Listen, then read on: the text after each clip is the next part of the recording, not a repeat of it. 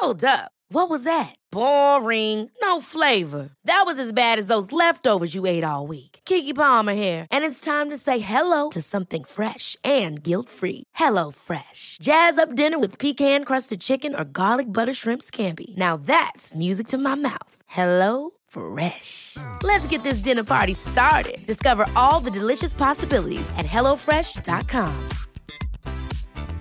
Hiring for your small business? If you're not looking for professionals on LinkedIn, you're looking in the wrong place. That's like looking for your car keys in a fish tank. LinkedIn helps you hire professionals you can't find anywhere else, even those who aren't actively searching for a new job but might be open to the perfect role. In a given month, over 70% of LinkedIn users don't even visit other leading job sites. So start looking in the right place. With LinkedIn, you can hire professionals like a professional. Post your free job on linkedin.com/people today.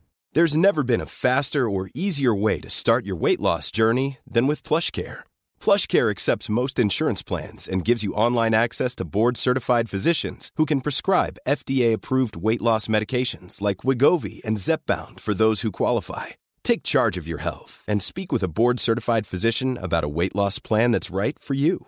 Get started today at plushcare.com/weight loss. That's plushcare.com/weight loss. plushcare.com/weight loss. What is up, my friends? You are very welcome along to Friday Night Show. Plenty to go through tonight. We're going to be asking ourselves the same questions we've been asking all the way through this transfer window. Simply, where are the signings? We're going to talk about Mo. We're going to have a look ahead to the game against Newcastle on Sunday. And of course, lots of other bits and pieces along the way. I hope you're well. I hope you're enjoying your Friday. Your weekend has officially begun. And I've gone in bright festive mood for it because, you know, summertime Craig's in the house. JC Galvanil, thank you, buddy. I remembered seeing you gifting 5 memberships before we got underway. Thank you for that one. Ace and Tino upgraded to Anfield Agenda Ultras membership. Thank you for that as well, my friend. Much appreciated. So, how are we? We good? It's I'm in better form today, by the way. You probably noticed that straight away. I'm a little bit more upbeat today because I had a long chat with myself last night and said, Craig, you can't control this. You can't control what's going on. So, so look, right now, we are a week away to the day from the transfer window closing at 11 p.m. next Friday. And I think most of you good folks will agree with me that for this to be considered in any way a good window for Liverpool Football Club, we need to get those last 2 positions over the line, a centre-back and a central midfielder. And then I think most of us, without any more outgoings, would say, yeah, job pretty much done. But that's easier said than done, right? Because we've had 10 and a half weeks and we're still here scrambling around. And if you break it down, if we're bringing in 5 players, we've had 10 and a half weeks. We've done 60% of the work and we've 1 week to go and there's 40% of it still to be done. And that's before, of course, we look at the ever-evolving and developing Mohamed Salah situation. Lacer, thank you for the super chat, buddy. Appreciate you. So yeah, you guys tonight, let us know where you want to discuss. If you want to talk Gravenberch, we talk Gravenberch. If you want to talk Hincapie, of course we'll talk about Hincapie. And there's a little bit of Manu Kone as well. This is going to be the last live stream until the watch along on Sunday. I'm definitely 100% taking tomorrow off, come hell or high water. So there will be videos, a preview, all that stuff coming out tomorrow. I do owe you guys an apology, and I owe my team an apology. I was supposed to record the preview last night. I finished the stream pretty late, and I recorded a news video, and then I completely forgot to record the preview. So that's my fault. Hands up for that one. It's now recorded. Connor's just adding a couple of little touches to it, and that'll be out tomorrow morning with team selection, score prediction, all the usual stuff ahead of the Newcastle game. Colin said Kone and Hincapie will be superb and complete the team. Super scared for Sunday now because of Ibu, but I believe in Joe Matip to get the job done. In Joe and Matip, to get it done. Jellybean KO said, hello Craig, have you seen the news that Gravenberch has permission to leave Bayern? Yes and no. Seen a few bits and pieces, but it's been a bit of a conflicting one because yes, you're right, it's been reported that maybe Ryan Gravenberch is going to be given permission to leave Bayern Munich. But there's also been a very strange rumour from, I think, Tutto Mercato Web, if I'm not mistaken, an Italian publication, to say that Liverpool have had a €54 million offer turned down for Ryan Gravenberch. Now, it's surely not just me that thinks that's nonsense. That belongs well and truly on a certain island just off the coast of Ireland called Bullshit Island. Because one, I don't think they're even going to get that much from if they do sell him. And two, no way Liverpool start with an opening offer of 54 million for a player that all summer has been spoken about as maybe 25 or 30. So yeah, don't see that happening. John Boy, welcome to Anfield Agenda FC, mate. Appreciate you. So, right, let me just break this down. Let's go through Jurgen Klopp's press conference first and foremost. So, what did Jurgen confirm today ahead of the Newcastle game? Well, he let us know that we are going to be without Ibu, by the looks of it. So, that's not great. Ibu has a muscle strain, I think Jurgen said. We're also going to be without Curtis Jones and Thiago Alcantara. Jurgen did confirm that both of those gentlemen should be back under consideration from Monday. So I guess the big question is it going to be Joe Gomez or is it going to be Joel Matip alongside Virgil van Dijk? For me, I'd much rather it to be Gomez for this game. I think we could do with his recovery pace against those Newcastle forwards. But yeah, not great, but these are the cards we're dealt, and if this isn't a warning to our owners already about bringing in another centre-back, I don't know what it's going to take at this point. It's mental. Andre scored last night. Yes, he did. He scored in a 2-0 victory for Fluminense over, I think it's Olympia. I'm not sure what country they're from. But the second leg of that takes place next Friday. Well, next Thursday night into Friday for us. So yeah, we'll keep an eye on that situation as well. But Fluminense in a good position to get through to the semis of the Copa Libertadores. We all know you don't like days off. Oh, Colin, man, I need it. I just said to my wife today, I woke up and I felt like I've just hit a brick wall. Mentally, I'm just wiped. It's been a crazy month and I'm not complaining. But yeah, I definitely need a day off. And weirdly, and unlike most other industries, if you're not playing on a Saturday, it's probably the best day for me to take off. So should be all refreshed and ready to go then for the watch along on Sunday. And it's going to be a very, very, very tough game. Like Newcastle are a pretty good side. I'm sure it hasn't escaped your attention. But we did a double over them last year and fingers crossed we can do it again. So I guess what should we start off with a poll tonight? Gary, could we start off with result you think will happen against Newcastle? Will Liverpool win, draw or lose against Newcastle on Sunday? If possible, please, Mr. Producer, if we can get that one up. Olympia from Paraguay, thank you, Sergio. Appreciate that, mate. Thank you very much. Oh, there's Lance. I was waiting for Lance so I could give him a mod. There we go, Lance. One sec. Ba-boom. There we go, Lance. Sorry, I was looking around for Lance all the time before we started the stream, but he's in now, so there we go. So the poll will be up shortly, and you guys can then have your say on what you think the result is going to be. I don't want to spoil my preview, which is coming out tomorrow, so I'm not going to tell you my score prediction. Or, yes, thank you, Tom, for reminding me of that. R.I.P. Bray Wyatt, yes, 36 years of age, WWE superstar, sadly passed away due to, I think it was a heart attack, because of, he had a heart condition already, he then got COVID, and unfortunately has passed away. So yes, absolutely right with you on that one. Rest in peace to the Bray Wyatt, which was, it's incredibly young, isn't it? 36 to see somebody like that pass away. So you think I'm not up on these things, but I am. I try to keep up on all the news. In your opinion, Craig, is Endo strong enough to complete Liverpool? Is he good enough in the position? Yes, he absolutely is. Like, I do understand the frustration of going from Moise Caicedo and 111 million to Endo and 16 million. But honestly, I think it's a good solution. It's not a long-term solution. And by that I mean it's not going to be a 5, 6, 7 year solution. But I think we're going to be very surprised at how capable this man is. But that doesn't excuse the rest of the window and the absolute shambles from our owners yet again. Here we are, as I mentioned, 1 week before the window ends, needing still to do 40% of our business. Liverpool fan from LA, and think as a Think as a team we need to step back and commit to a rebuild. Big fan of Anfield Agenda and you, Greg. It's with a C. It's C-R-A-I-G, my man. But again, thank you so much for your kindness. Appreciate you. And yeah, loads of amazing Reds that I know from California, and hopefully get over someday to say hello. Right, the poll is up there now. Result versus Newcastle, win, draw or lose. Up to you to have your say. Jody Williams, thank you for joining Anfield Agenda Ultras, my friend, and of course hope to see you in the Discord.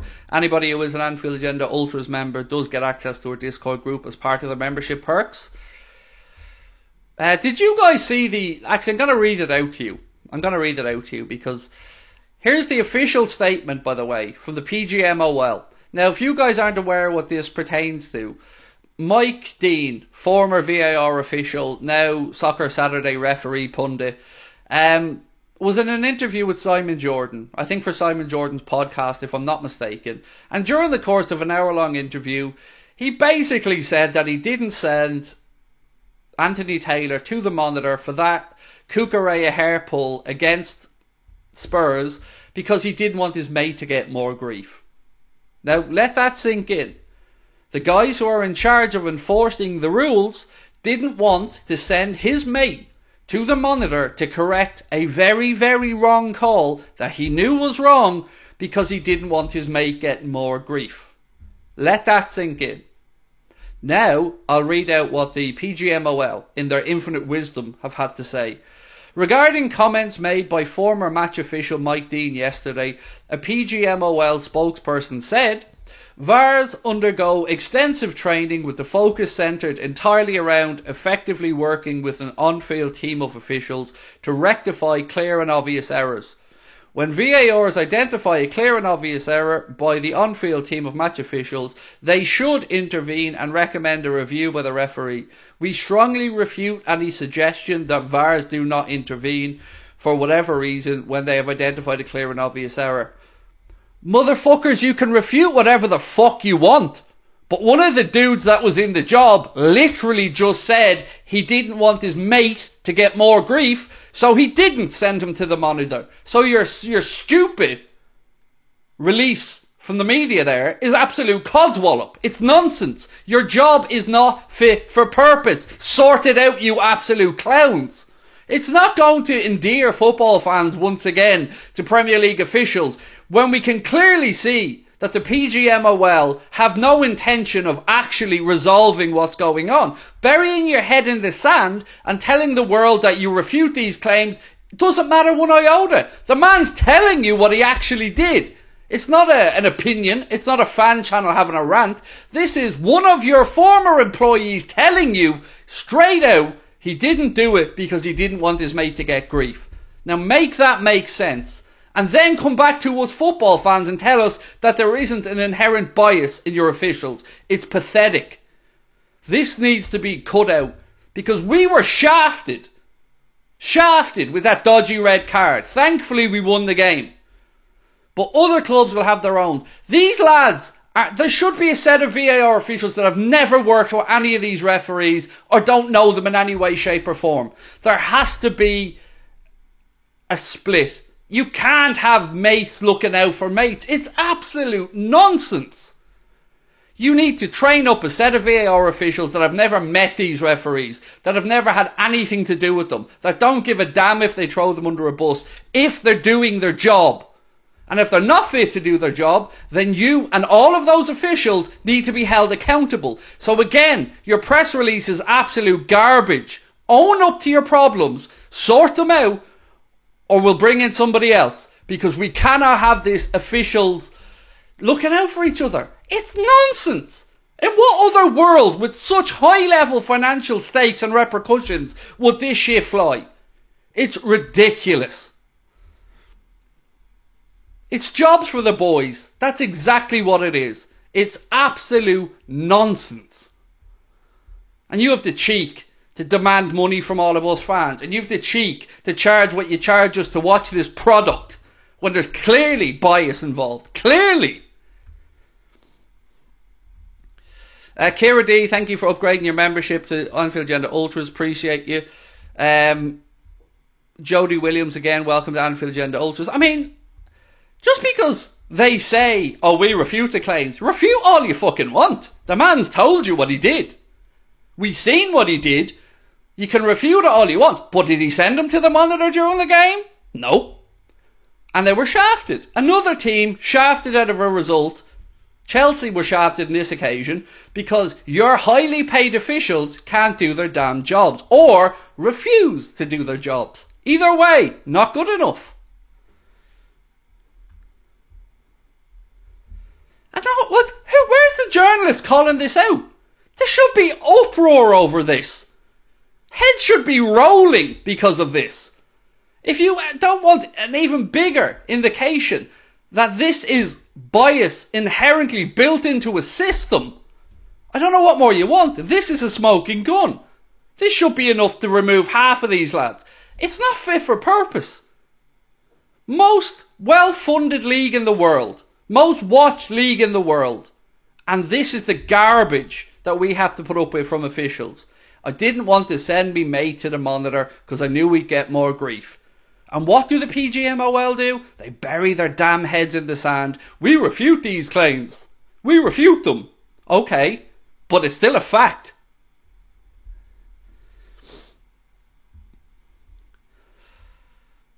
Mad. It's mad, isn't it? Like, it's crazy. And again, we're, as football fans, treated like idiots. Like, we don't matter. We'll do whatever we want out there as the referees. We'll have undue influence over these games and the decision making. So riddle me this, PGMOL. How did Konstantin Hadziakis shit the bed last week when he didn't tell the referee to look at the monitor, himself and Tierney, for McAllister's red card? And what do? You give him VAR duties for the next game of Liverpool. He's literally after shafting us. And you send him straight back for the next game to be the assistant VAR. How is that sensible? Even if you just look at it from an optics point of view, it's ridiculous.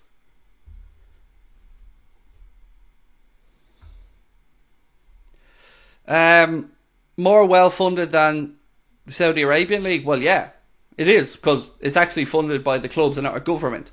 You can't talk about the Saudi League and compare it to any other league because it's run by the heads of the country. It's not funded by anything other than state money, really. This is appalling, like. And look, I get it. Liverpool fans, like, people go, ha ha ha, salty. You know what's going to happen. You know what's going to happen to you if you're a Chelsea fan, a United fan, a Spurs fan. It's coming your way as well. 1 month, part of the most wonderful and amazing channel on YouTube. Thank you, Heavy Metal D. Appreciate you. Just as an update as well, for those of you who aren't aware, the Europa League group stage draw will take place on September the 1st, by the way. That was confirmed today. So, well, reiterated today. Europa League group stage draw, September the 1st, which coincidentally is transfer deadline day. Is there any news about the Brazilian DM? Not really. No, other than his team won the first leg of the quarter-final 2-0 last night. That's the only real news. Neville and Moody, welcome to Anfield Agenda Ultras. Salah should be on the bench. I didn't say that. Somebody else say Salah should be on the bench? Right, so let's get into the Salah situation, shall we? Still no denial. That's the most telling thing in all of this for me. Still no denial from his side of the reports today that he's... So this is where we're at with the reports. It seems as if many people have gone with the line of Mohamed Salah is open to the move.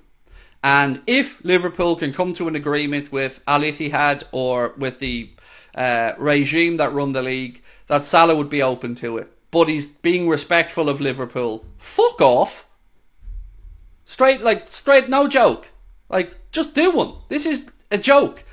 You can't say you're respectful of Liverpool and in the same breath let it be known that you'll take the offer if Liverpool are open to it. You're either in or you're not. You either want to play for Liverpool or you don't. And if you don't want to play for Liverpool, like anybody else, off you pop. I don't give a damn if you're Mohamed Salah, the club's 5th all-time goal scorer. Don't care. Don't want to be here. Had your head turned, off you pop. That's where I sit on this. I'm disgusted. Truly disgusted. Once again. And it's not going to go away. It's going to continue to go on and on because Al Ittihad are in the Club World Cup, which takes place in December. They want to win it. They want to make a statement. And they're trying to bring in Salah to do that, alongside Benzema, N'Golo Kante, and obviously Fabinho, who are already there. So, Salah needs to come out and say, I'm staying, or else we're all going to just read into this that, yeah, if Liverpool can agree a fee, he's off. I'm disgusted. I am. Maybe I've no reason to be disgusted. Maybe you disagree with me, but I'm truly, truly disgusted that we have still seen no denial of this. I don't understand how anyone can think differently. Like, I don't want to hear that, oh, Salah, it's never ending. Again, I'm going to draw your mind back. All the distractions around Mohamed Salah in season that have happened in the past. Then he has lunch with the PSG president publicly after the Bournemouth game. And now he's flirting with Saudi again. You either want to play for Liverpool or you don't. No one's bigger than the club. I hope if he's given any indication whatsoever that he wants to leave, that we sell him. You can say to me we won't replace him in this window, and you're probably right. But I'm just sick to my back teeth of it. It should be a pleasure and a privilege to play for this football club. You've become the highest paid player in the club's history. You have been nothing but idolised and worshipped by Liverpool fans around the world. Treat the club with respect or don't.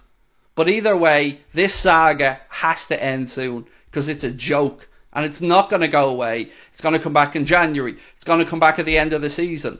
It needs to be resolved. If he doesn't want to be here like anybody else, send him off.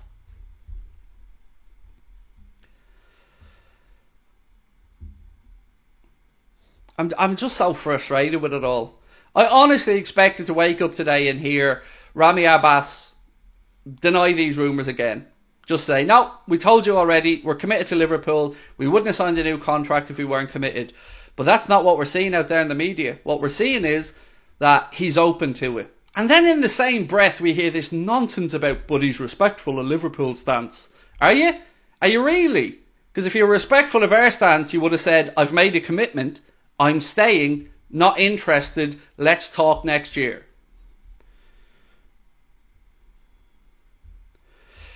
For those who are saying his agent already said it, you need to keep up with what's actually happening with this story.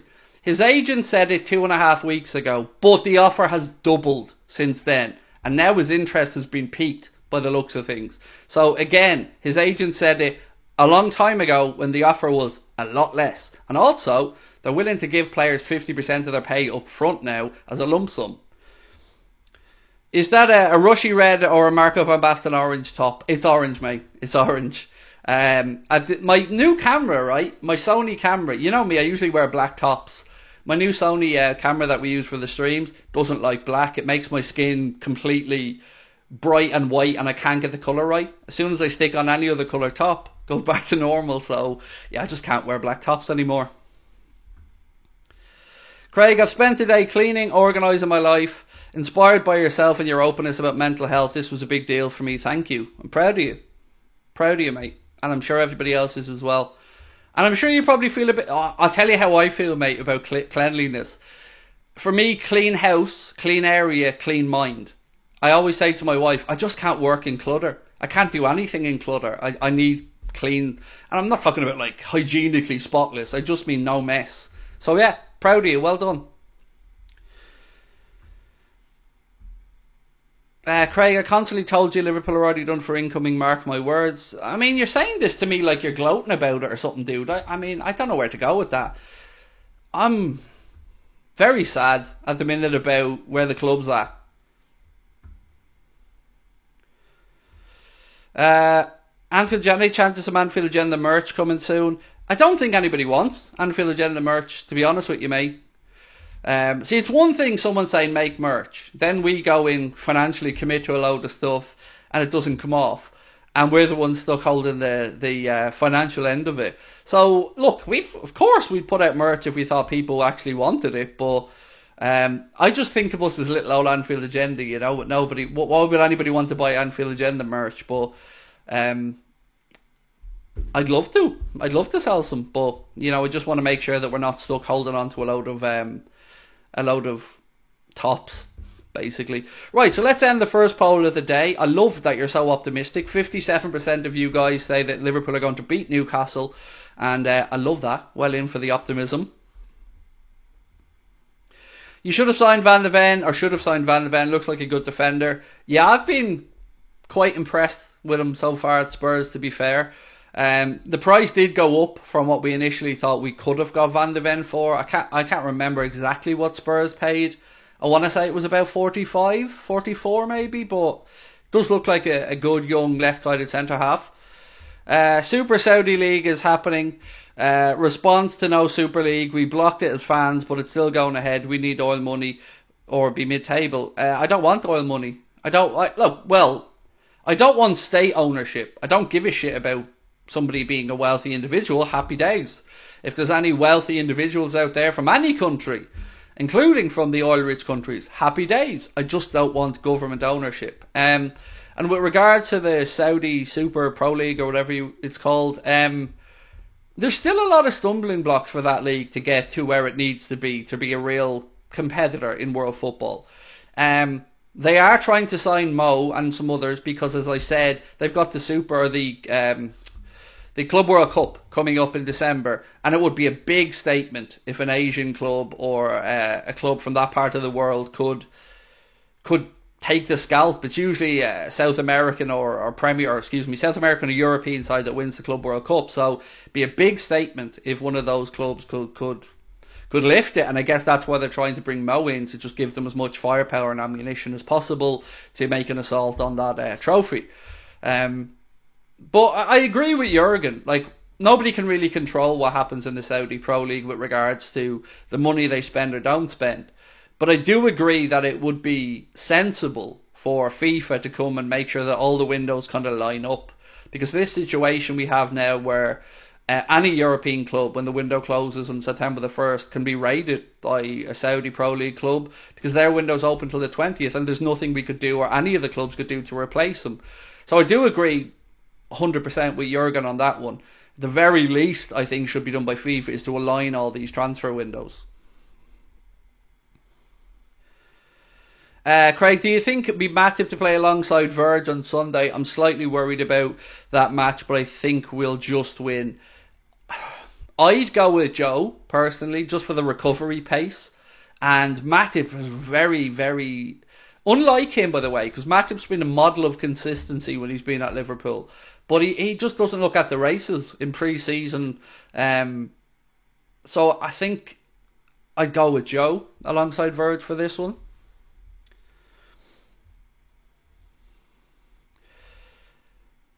Not even in this season, Al Hilal as the lost to some Japanese team. Do you think they have a long way to go before they're a top 5?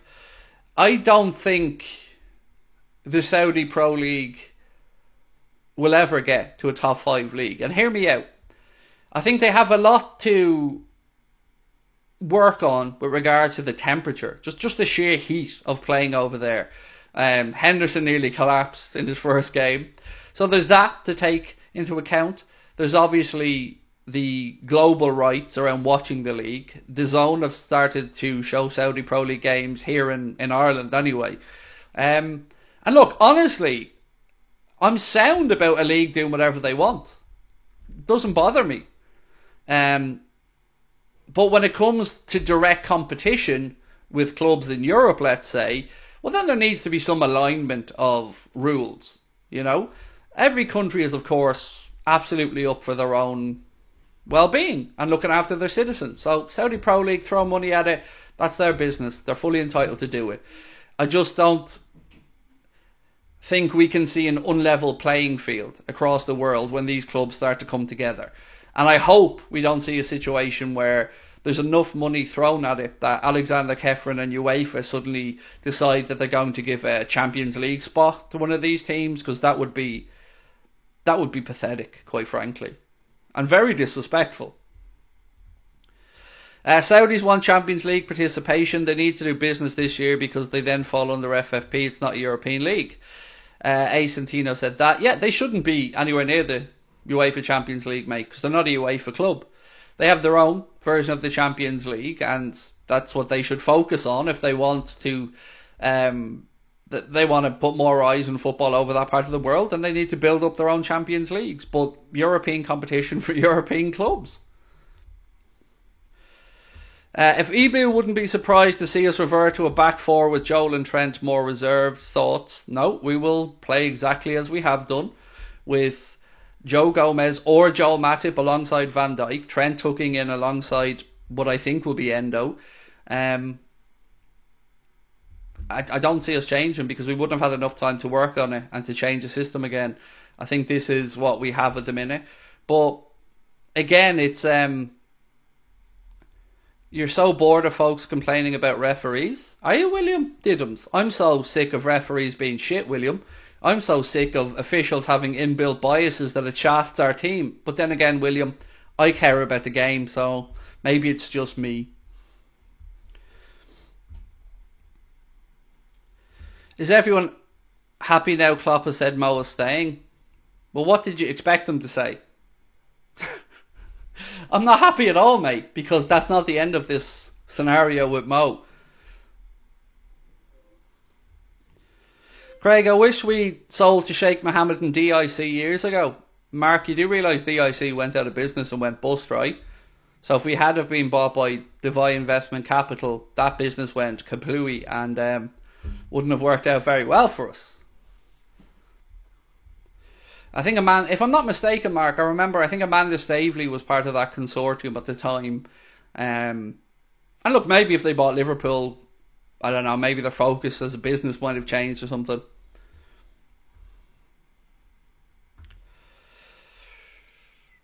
Refs need calling out. It's not the refs as such. They're going to keep doing what they do and get away with it. The PGMOL need calling out. Because, like, this isn't even a bias as in, like, Mike Dean saying I don't like Liverpool or whatever. This is a case of I don't want my mate to get more grief. Like, this is no, Anthony Taylor shafting Chelsea or Paul Tierney shafting Liverpool. This is someone just blatantly saying, I don't want my mate to get any hassle, so I'm not going to send him to the monitor. Above his job, above everything else, that was the thought process. Do you think Mo will go to Saudi Arabia? Yes. It's just when. So, best case scenario, he leaves next summer. Worst case scenario, he leaves after our transfer window closes. But I do think he ends up there in the next 12 months. From our perspective, I would have loved to have seen a doubling down of, no, we're at Liverpool, we're focused for this season, let's see what happens after that. But, and I said this yesterday, when you don't have stuff like that being shut down immediately, it just leads to more anxiety, it leads to more belief from the Al Ittihad side. And look, I'm very nervous about it, because whatever happens, we can't replace him. If we sold him today, we don't have time to really replace him. We don't have time to get a deal done, to go through the list and see who the club would like to bring in. I'm sure that the club, you'd like to believe that the club have a long-term succession plan for Mo. But I also like to believe the club had a long-term succession plan for midfield, and that hasn't exactly worked out too well for us. And again, from any other distractions, we are still faced with the harsh truth of we are now getting into the last week of a transfer window where we have got rid of 8 players and we've added 3. And we were already a thin squad last year, and now we've somehow made it worse. I'm truly astounded that we have put ourselves in this position again.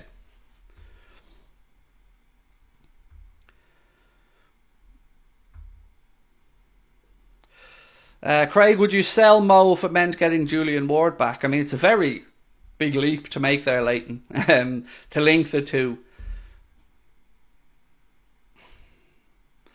I'll just be straightforward about it, Leighton. If Mo wants to go, I'd sell him. Like any other player. If Virg said tomorrow he wants to go, I'd sell him. You want players who are focused and who are buying into the project. And look, I get it. There are a lot of potential positives for Mohamed Salah in this situation. Obviously, he'd be moving back to a Muslim country. He'd be obviously a huge superstar over there, as probably the biggest Muslim athlete in the world, or if not one of them. And he'd be getting a huge amount of money. And I think there was even talk of a David Beckham style deal. And what I think they mean by that is even talk that he could get his own club. So, you know, if you've got those type of situations, it's difficult, right? It's difficult because imagine somebody said to you tomorrow, let's say you're living in America and you're an Englishman, and somebody said to you yesterday or tomorrow, move back to the UK, we'll throw a load more money at you than you're getting paid now, we'll put you right beside, you know, mates of yours, and you'll be comfortable living there, and you'll be around people you grew up with or that type of thing. Oh, and by the way, we'll also give you a club when you retire and help you fund that. Big draw, right?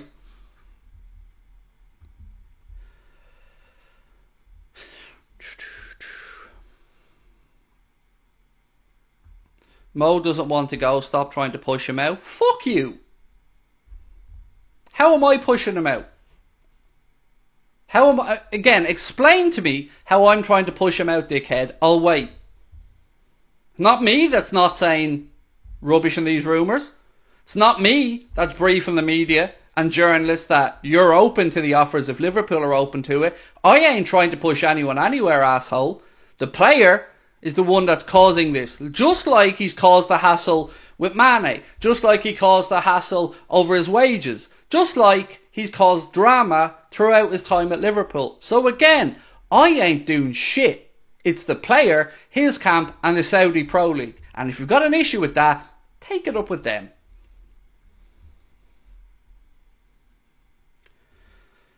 All the Salah fanboys that have forever gone in on anyone that's criticised them can kiss my ass. It's that simple. If you don't put the good of our football club above the good of any individual, I don't want to know. Salah is great while he's here. When he's not here and he goes, he's like anybody else. A transient employee of a football club who comes and goes. When he's here, we love them. When they go, we say farewell. That's it. That's the way I view these things. It is that simple. But I'm sick to death of people being jumped on, abused, shouted at, and accused of all types of things, from Islamophobia to racism, just for calling somebody out. Tough shit. Sometimes people need to be called out. And that's the fact. And that's why I'm here. And if you don't like that, there's plenty of other content for you to watch. But I say it as I see it. And I'm not going to change for you or anybody else.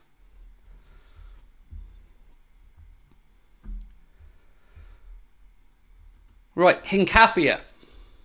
Let's move on to speak about Hincapia for a little bit. It's a bit confusing to figure out what the situation is here.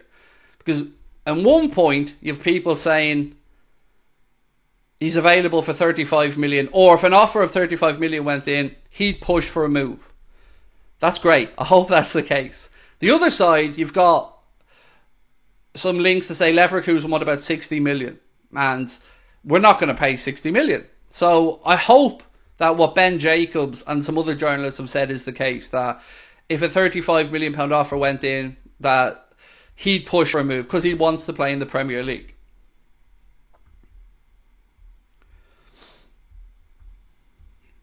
So the truth is, I don't know what's happening with Hincapia, but I hope that behind the scenes George Schmadtke is talking to Leverkusen. I really hope that's the case, because I don't know about you guys, I've had a good look at him over the last few days, and I like what I've seen. He seems a really good character, a really good, tough tackling, no nonsense defender, and I like him.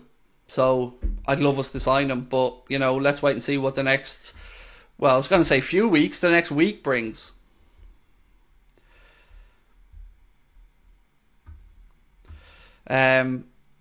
Yeah, I'm just fed up with the Salah stuff, by the way. Every time, and it's not just me, I've talked to other Liverpool content creators about this. Some people are just following athletes now, and they're not following football clubs. And that's okay. You can do whatever you want. But you don't get to shit on the rest of us when we call out somebody for questionable behaviour. You don't get to do that. We're Liverpool fans. You've got to understand that. Mohamed Salah is a legend. We love him. But if he wants out, like anybody else, he's welcome to go. You don't get to accuse people of underhanded shit just because they call someone out. There isn't always an underlying reason other than they're not really putting the best interests of the club first. And it's been years of this. Years. It used to be Mane as well. It's like anyone dare criticise them, and there was a certain group of people who are straight in with the abuse to us. Straight in to say it's because of X or Y. No, it's because of what's happening. End of. Would you replace Canada with Gomez, Matip or Endo? I think Gomez for this one. But I'm not saying that with confidence, dude. Not at all. Red Gorilla said PGMOL are corrupt. Mike Halsey in 2016 said he was told to ignore 2 incidents. Mark Clattenburg was investigated for match fixing. Again, I'm reading a super chat out here. One ref said he can see a day. All refs will be in court for corruption. Look, I think that there's obvious problems in the officiating and it needs to be resolved. And I do like the idea of a special group of VAR officials being trained up over the next year or whatever, and them having no interactions with referees at all. No friendships, no previous work with them, just fresh-faced, stone-hard officials who do VAR and that's it. And if they think the ref's made a mistake, they alert the ref to it. This nonsense of clear and obvious, it's so open to interpretation, and it's so open to an excuse from, well, didn't meet the threshold. Well, what's the threshold? If something's wrong, it's wrong. It shouldn't matter if it's clear and obvious. If it's wrong, it's wrong. That incident with Cucurella that Mike Dean was on about was wrong. He was dragged to the ground. It was basically an assault, and it was let go. Pathetic. The red card for McAllister. One look at that, the ref should have been asked to look at it himself. And look, I think we'd all be okay with that. If the ref looked at that McAllister challenge a second time and decided it was still a red, we might not agree with it, but at least we'd feel like he looked at it. I've every sympathy for a referee like that who's seen something in real time once, right in front of him, real quick, very difficult to gauge. That's what the video assistant referees are there for. Ref, we think you might have made a mistake there. We think that might need to be downgraded. I don't understand why Tierney and Hatzidakis didn't do that. Do you think Endo, a centre-back, and maybe Stefan Thiago in the 6? No, I don't want Endo at centre-back for Newcastle. Just leave him to the position he's used to, because he's still getting up to speed for Liverpool. Like, just leave him in the number 6 position. But look, if this isn't an indication to FSG that we could potentially be short of centre-backs again, I don't know what's going to take, because they didn't pay heed to it the year we brought in 2 players on loan at the end of the window, Ben Davies, Knowles and Kabak. They didn't pay attention to it that season. It nearly cost us. We had a similar situation in midfield last year where we clearly short of bodies. They didn't add to that. We lost Champions League football because of our lack of squad depth. And then this season we've got rid of 8 players and brought in 3. And we're supposed to be grateful? We're supposed to sit here and say, well, that's it, rebuild done. What happens in the last week of a transfer window? Genuinely, what happens? Prices go up. Clubs get desperate. So why on earth do we always leave it this late? Why are we scrambling around in the last week when we've had 11 weeks nearly to get our business done? If you take out the first week of the transfer window, where we went out there very quickly and we signed Alexis McAllister and Dominic Szoboszlai by triggering 2 release clauses, do you take that out of it? We've signed 1 player and lost 2 in the window outside of that first week. And we're supposed to be rebuilding and strengthening and filling out squad places to make sure that we don't have an overtired squad again. We're not doing that. So we need to act. But I don't understand. I truly do not understand the thought process of leaving it this late again. Yes, you can say to me, Craig, maybe the club were a little bit caught off guard for Fabinho and Henderson. Even accepting for that, it's been quite a while since that's happened. And the Caicedo situation was over 2 weeks ago now, and we went and got Endo. But what I really, really cannot get my head around, and I refuse to accept, is the manager wanting a defender since the start of the window, and not even an offer we're aware of for a defender yet. That is criminal. It's a dereliction of duty. It's absolute insanity. Your manager is telling you what he wants. You've had a year to prepare, and the man is still sitting here. It'll be 3 games into a new campaign now, and the manager's still going to be waiting for that defender. Don't need special VAR people, need professionalism and actual repercussions for getting it wrong. If that's not going to happen. That's not going to happen, David, and that's the problem. It's jobs for the boys. It's there needs to be a line drawn here, because we can't trust these guys to be professional. It's been shown, mate. It's been shown by their actions. So in an ideal world, yeah, I'd agree with you. Repercussions, referees being held accountable, but we all know that's not going to happen.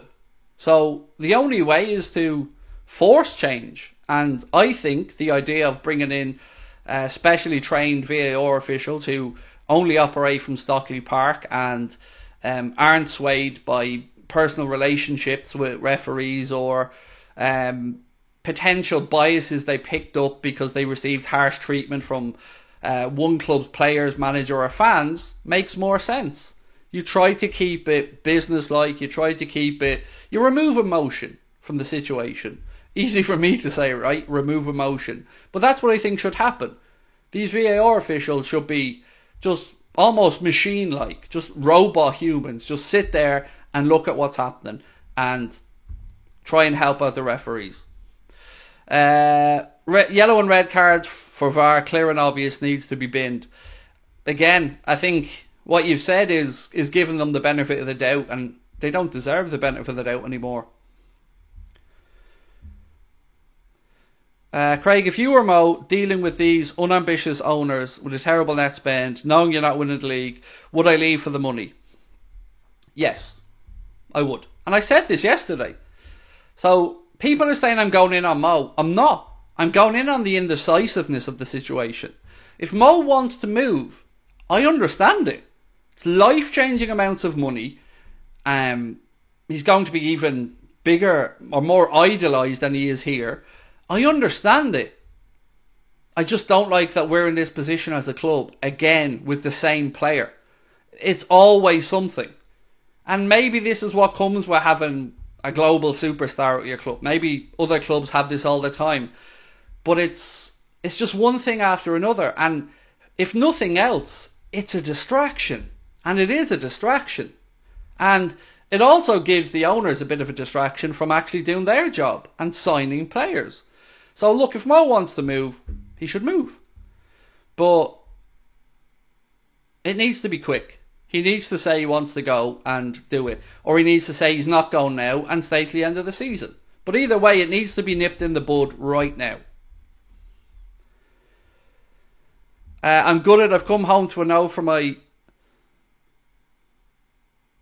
TV saying he's been given a better offer in Saudi. Sorry, I was confused for a sec. I was reading the rest of your comment before I finished. Life-changing when he's already rich. Yes, but life-changing doesn't always necessarily just mean money.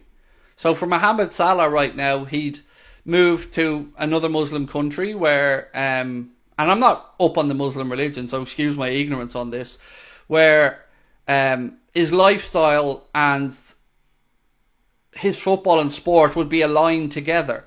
And obviously he's a superstar in the Muslim world, and I get all of that. But it's just the uncertainty for Liverpool that I can't be doing with. And yeah, look, how many times over do you need to be a millionaire? Fair enough. He's on £350,000 a week at Liverpool, highest paid player in the club's history. But if they're willing to give him £1.5 million a week, and be the highest paid footballer in the history of football. These are other things that, remember, these guys are, I don't want to say they're egotists, but you don't get to where they get to without having that cutthroat, selfish attitude. And it's not necessarily always a bad thing. So imagine one day sitting down with your family and saying, I was the highest paid athlete in the world. That's a big thing to be able to say. And it's a big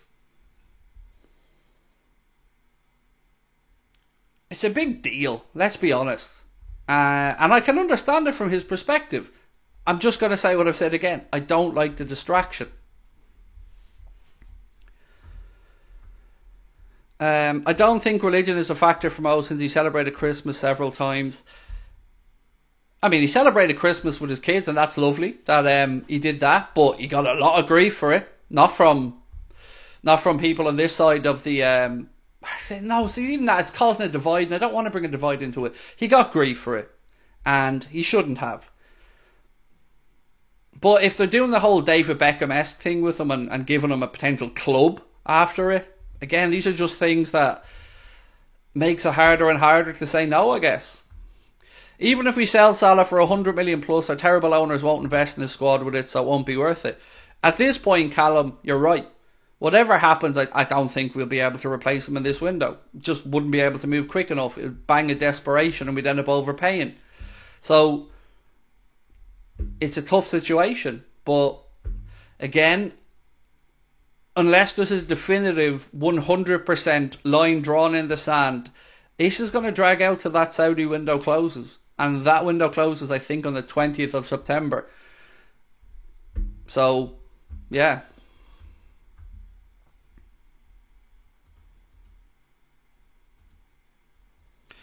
Am I Islamophobic? What have I said that is in any way Islamophobic?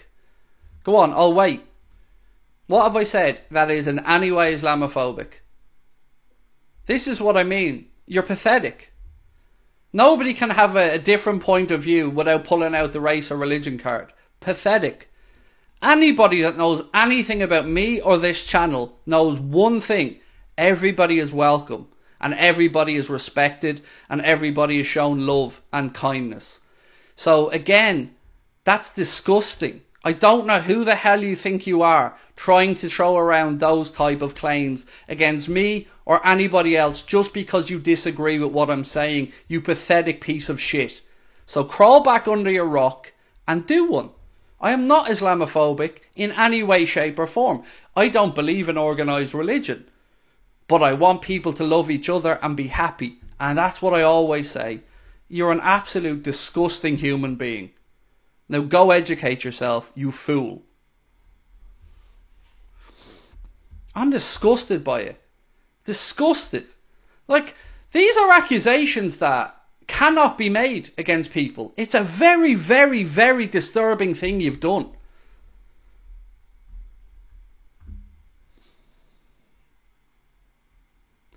Reza said, I'm a Muslim and nothing you've said has been offensive. Mate, I would never offend you. Never. You're in my community. You're in our chat. You're welcoming in here and you're interacting and you're contributing to the chat. That's all we ever talk about. It's sad and it's hurtful to have it constantly labelled at you just because someone doesn't agree with you.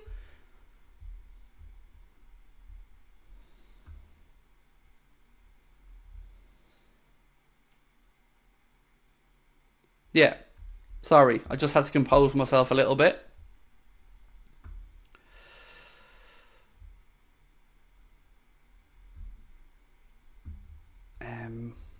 On Decore, this has been reported by Dominic Smith, who said Crystal Palace will demand at least £70 million for both Eze and Decore in the final week of the transfer window. So look, again, I understand their perspective. If anybody comes to you in the last week of the window, much like our situation with Mo, if the player wants out, you're going to ask for a ridiculous sum because it's in the last week of the window. And that's why I don't understand why we leave it so late to try and get these last few bits of business done. yeah, it's just, I don't know what our recruitment team have been doing. It's mental. And even like look at it from the decor. How long have we been talking about decore here on the channel, or you with your mates at home, or it's a while, right? So we've known about this interest in decore, Gravenberch, Andre, Thuram, Kone. But again, what's happened? Nothing other than we've looked at them. If you had asked Endo, would he like to play for Liverpool Football Club one day, you got the answer. Let's hope Mo shows St James's Park and Liverpool fans where he is tomorrow. Yeah, absolutely. Hopefully Mo goes, sticks a couple in top bins, we win the game, and we're all on here tomorrow or Sunday celebrating 3 points. That's the dream. I'm really excited, by the way, to see our midfield. We haven't got to see Alexis McAllister in his ideal position yet in this season with Liverpool, which is in the number 10 positions, as I like to call them, the two advanced midfield positions, where you'd have Szoboszlai and him. The movement and the options that's going to give us, from finding space between the lines to drawing defenders out of position to give Lucho space or Mo space, I'm very excited by it.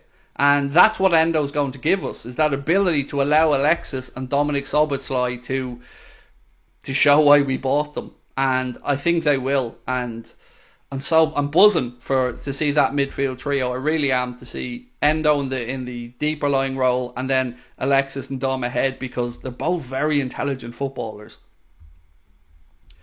Paul Davies, thank you for the super chat, mate. Right. Do you think Salah will be at Liverpool by the end of the transfer window? 74% of you guys say yes, and 26% say no. I wish I had your optimism. Yeah, I wish I had your optimism. I'm not sure where I am in that, to be honest, and what I actually think will happen. I'm truly unsure. I hope you're right, because we'd all like to have another season with Mo before we have to say goodbye. And I do think, and I've always said, I think next summer that was the time we're going to see Mohamed Salah leave Liverpool. But it'll all come down to what happens, I guess, over the next week or few weeks with this interest from Al Ittihad. Any updates on the stand? There was one by Billy Hogan, but I still think there's a lot of uncertainty at the minute that there's no confirmed date. There was initially talk, obviously, from Billy Hogan that the stand was going to be opened, or the upper part of the stand was going to be opened gradually. And I think, and I hope that's still the case, but the initial time frame given was about October. Now, with what's happened with, is it Buckingham? Is that the building company? I really don't know what the time frame is for getting the full stand open. 2-0 Chelsea, by the way, bit of an update on that one. And apparently it was Raheem Sterling with the goal. Apparently his first one was a belter. I haven't seen it yet, but you guys said it was a belter, so I'll take your word for it. Right, a little bit on Manu Kone, just to shake it up a little bit. So, Christian Falk of Bild, I think, has been speaking about Liverpool's interest. He said, Borussia Mönchengladbach are expecting an offer from Liverpool for Manu Kone. I'm just trying to read through the rest of it. After his injury, he's become cheaper, he said. Before a suitor, you would have to pay about 50 million euro for him. Now you can get him for perhaps about 35 million. And I like Kone. I would be very happy with Kone. He's a good combative midfielder. And I think he's out till after the international break, if I'm not mistaken, with his injury. But look, I just don't want any more talk. I want action. And I think you guys are probably the same. It's been a long window, lads. It's been a long window. And the fact that Liverpool still haven't finished their business and are trying to scramble around in the last week, it just smacks of desperation. Now, I hope that we get it sorted. And there's been some talk as well on the Gravenberch front. I think it's been reported by some people that he's been told that he can leave Bayern Munich. And if that's the case, I hope we we try to whoever the player is Klopp wants. I just don't know why we're still waiting around. I just don't understand what we're waiting for.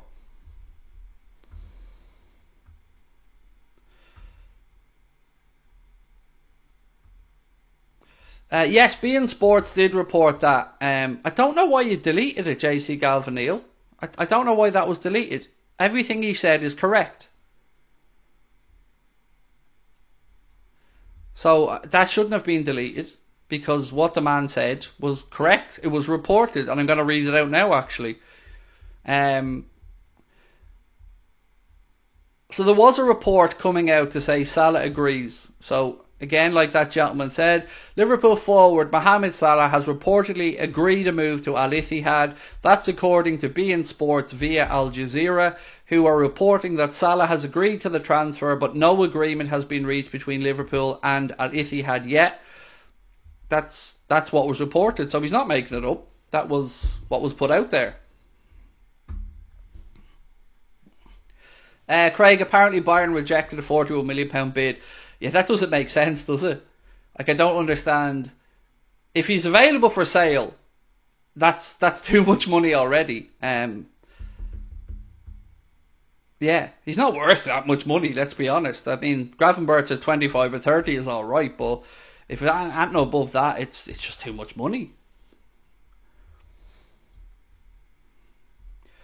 Do you think that there should be a limit on any one transfer? A time limit, sorry. I don't know how you'd enforce that, Stephen. I guess that's what the window's for, right? This period. But it's very... So apparently that gentleman was spamming the comments. So on that one, thank you for filling me in. And apologies to my mods. What am I going on this one? What are we talking about there? Oh, the window. I find it very weird that as a club, we do a lot of business at both ends of a window and not much in the whole middle part of the window. What's the point? They might as well just make the window a month, because a lot of it's done at the end or at the beginning. And I truly just don't understand it. From a selling club's perspective, I understand it. Because if you're going to sell somebody late in the window, even if you've already replaced them, you're going to demand the premium, right? Because it's so late in the window. And it's already a seller's market. So I don't get what we're doing. And the problem is that we could well see a situation where we end up with no reinforcements and excuses again. But excuses aren't going to cut it this time, because you had one bad season. You were given that grace. Now we need culpability, and we need people to be responsible for what's happening. And again, getting rid of 8 players and bringing in 3 is not strengthening and rebuilding a squad.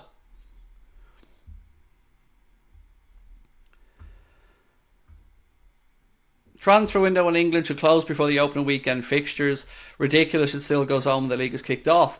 So they tried changing that, Brian, if I'm not mistaken. Remember a few seasons ago, they did exactly as you said. They changed it so the windows were closed when the weekend kicked off. But I think what happened then was other European leagues didn't follow suit, and they stayed open, and it gave Premier League clubs a disadvantage. So it was switched back.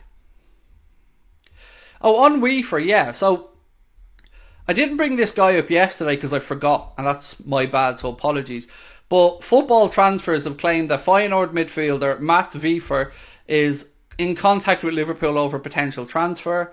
He's a 23-year-old Dutch national, and he's apparently rejected the advances of AC Milan and Lazio, but is open to discussions with Liverpool, although at this stage it's unclear how far this negotiation has gone.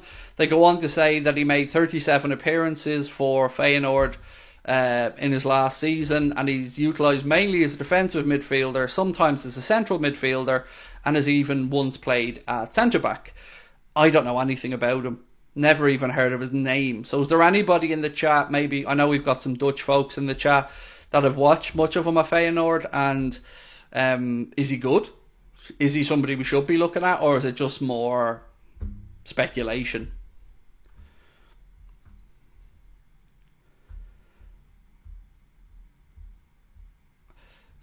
So those of you who were talking earlier on about the Ryan Gravenberch stuff, it was Tutto Mercato, which is, I believe, an Italian outlet, who said that Bayern had rejected an offer of 48 million from Liverpool, 48 million euro from Liverpool for the Dutch international. But I can't believe Liverpool would have offered that much money up front. I just don't believe it, quite frankly. Steinov said, "We for his class." Klopp needs to speak out against the owners. He doesn't seem to realise how serious this is. I'm a bit confused by Kloppo's stance and all this, to be honest with you. Because in one sense, yeah, you're right. You should be really, really, really, really annoyed. But in another sense, he's part of the problem. Because he's on that transfer committee. And he's either allowed it to go all summer and hasn't kicked up enough fuss, or he's, in some weird way, happy. And I refuse to think that he's happy with the squad, because he hasn't got the defender he's told us all he wants. It's just confusion at this point for me. You've had a year to plan. A year. And we've even had a long time to react to losing Hendo Crit and Fabinho. And we've replaced one with, I think, a player that will do a fine job for us. And, you know, I welcome Endo to the club and looking forward to seeing him play on a consistent basis. I think we're going to love him. But what's happened with the rest of the window? How can it have gone so badly wrong?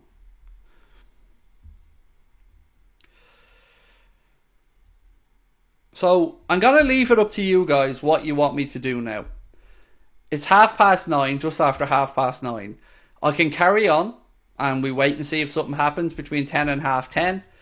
Or I can call it a night and record a news video and talk to you guys on Sunday. I'll leave it up to you.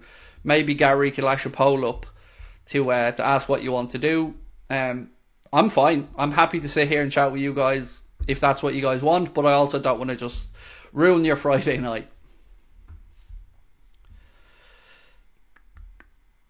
Remember, Rafa spoken against owners. Yes, there are some managers like Rafael Benitez, like Antonio Conte, like Jose Mourinho, who will absolutely speak out.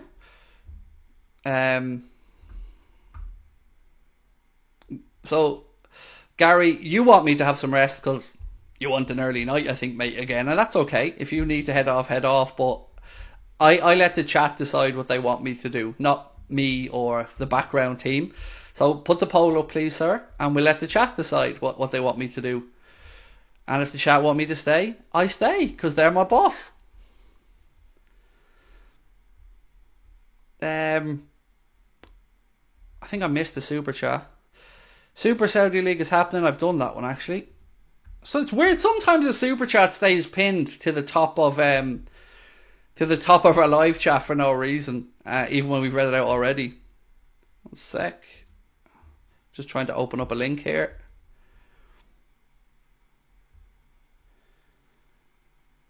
So, again, according to beIN Sports, Al Ittihad's offer for Mohamed Salah to Liverpool is £120 million. What did I say to you yesterday? Sorry to bother you again, but is there a Newcastle preview out? Yeah, Callum, so last night, bud, I forgot to record it. It's totally my fault, mate. I apologise to Connor yesterday because he was waiting for me to send it to him. Last night's stream went on later than I ever stream, really. And I recorded a news video afterwards and I forgot. But I did record it tonight, Callum, before I started this stream. And Connor's going to put that out first thing in the morning, bud. So, yeah, apologies. It's usually out 2 days beforehand, Callum, as I'm sure you know. But I forgot because I was so tired last night. But it will be out tomorrow. And apologies for the lateness on that. So, yeah, to get back to the Mohamed Salah stuff, what did I say to you yesterday? I think the number that's realistic here is somewhere between 120 and 150. And if they offer 120 now, they'll go higher. But I guess it's how much do you want to drag it out? Or do you just stay firm and say no? And I hope from a squad perspective that Liverpool stay firm and say no, we're keeping Mo. Because we need him. He's a talisman. But if he wants to go and he's open to go, then it's just a matter of getting to a number the club are comfortable with. But I don't know how we replace him in this window. Sabrina, call the police. We've been robbed. Oh, dude, that was... I had that in my back pocket, you know. I said this before. I'll admit when I pre-prepare a couple of things, and that was one of them. And that was one of those things that maybe it was better in my head than it worked out. But I thought that was going to do well, to be fair. Maybe I just used it in the wrong moment. Right, so poll is stay on, or I'll let it get to 1,000 votes before I decide what to do. And you guys are the boss. Now look, I get my team are looking out for me, by the way, because Gary knows how tired I am and he's just trying to look out for me, which is commendable and I love him for it. But you're my boss. I've always said this. Without you guys, we ain't anything. So you guys tell me what to do and I do it. Within reason, obviously. If you're telling me to go and eat vegetables, you can go and fuck yourself.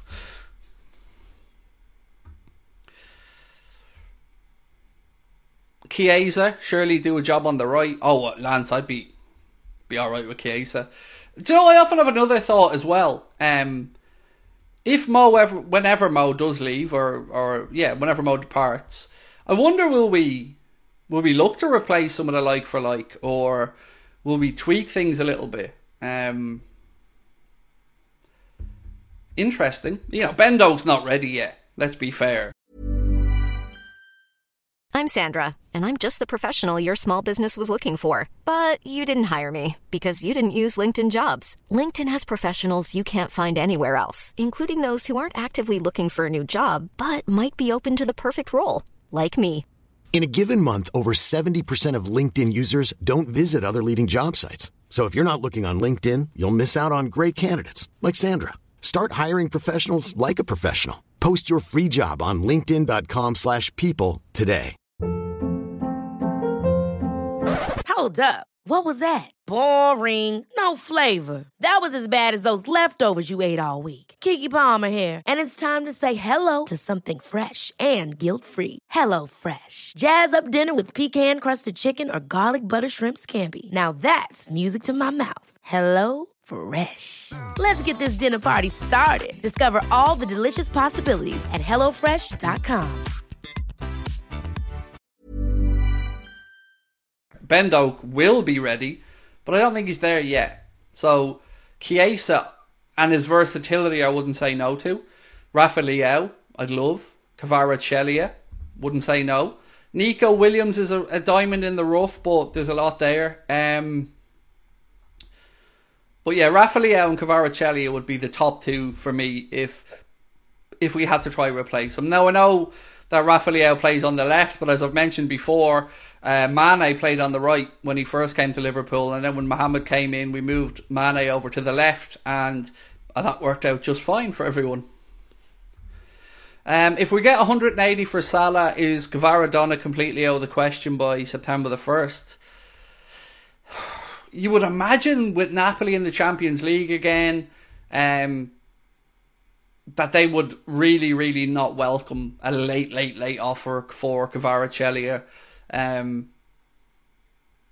say the same with AC Milan, to be fair, with Rafa Leao, who signed a new contract last season with them, or at the end of last season with them.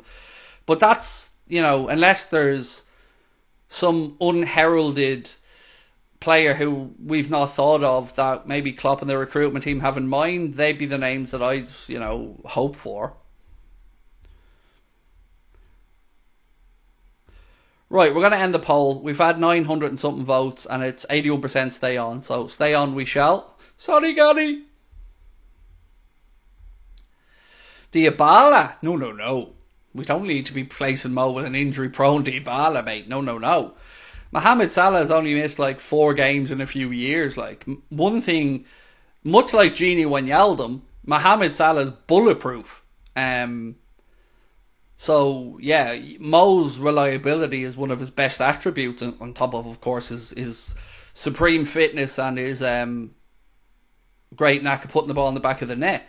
But his versatility and his reliability to be available for selection, you know, are pretty amazing, quite frankly. I'd want Chiesa and Bakayoko, said Casper's Photography. Thank you, mate, for your super chat. Both names that have been mentioned in the past, and Chiesa's starting to return to a little bit of form after that really, really terrible injury. Was it an ACL that he had? So yeah, he's starting to return to a bit of form. Juventus are in a bit of a mess, so potentially ripe for a plucking. And I said plucking. You give us Aspies a good name, thank you. So everybody won't get that reference. When he says Aspies, he means people with Asperger's.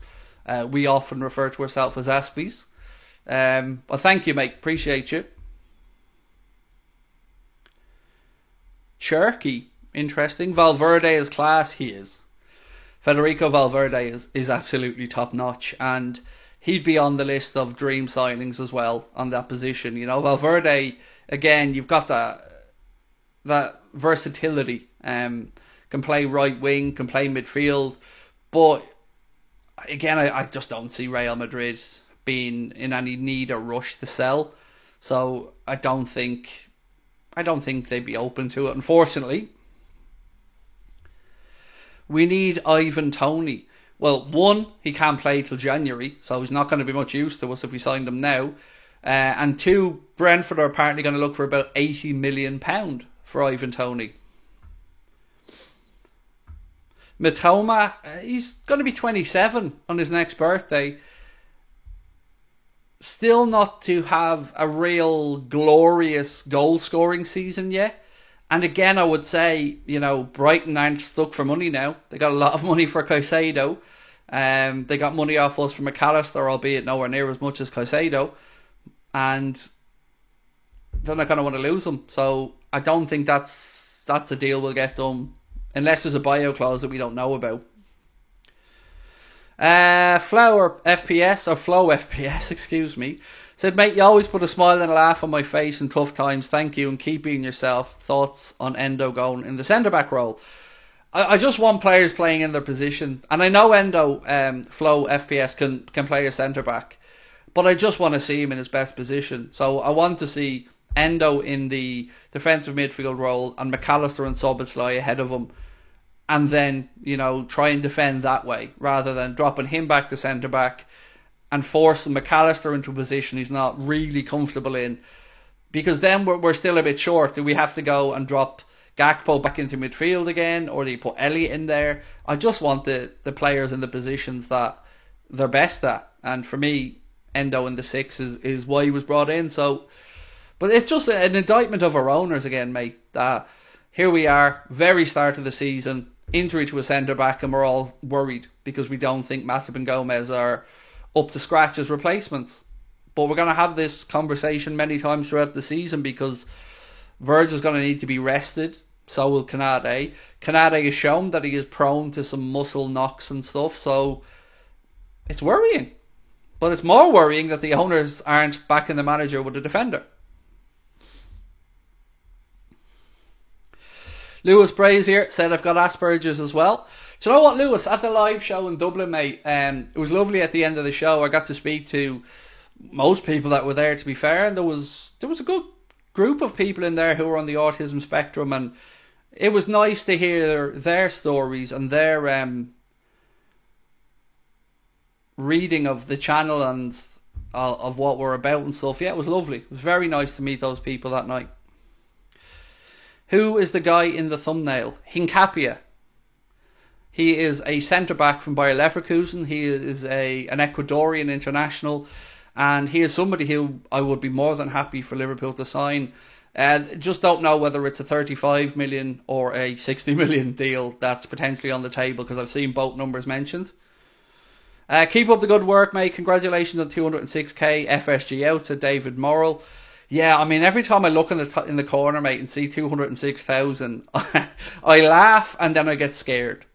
Because we had a chat as a team, and I think I've told you this before, and said, when do you think we'll hit 200k? And this was when Gary started working with us, which was July, and middle of July. And we thought, what did we say? I'm going away on holidays in October, and I thought, if we could do it by October, that'd be good going.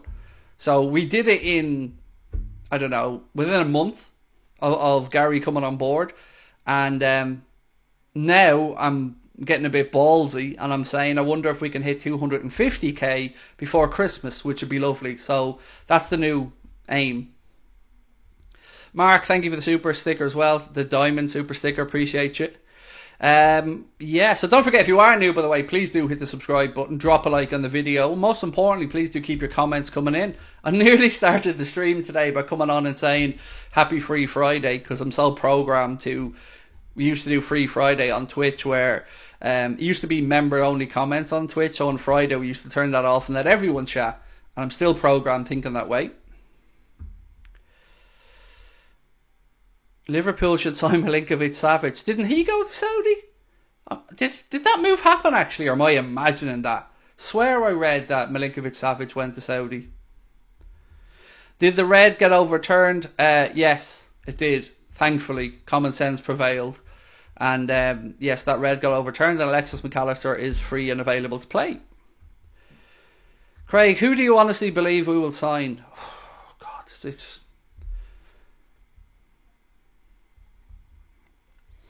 I think we make one signing between now and the window closing.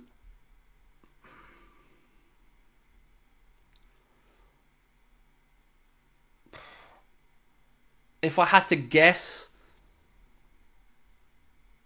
Gravenberch, but I am guessing.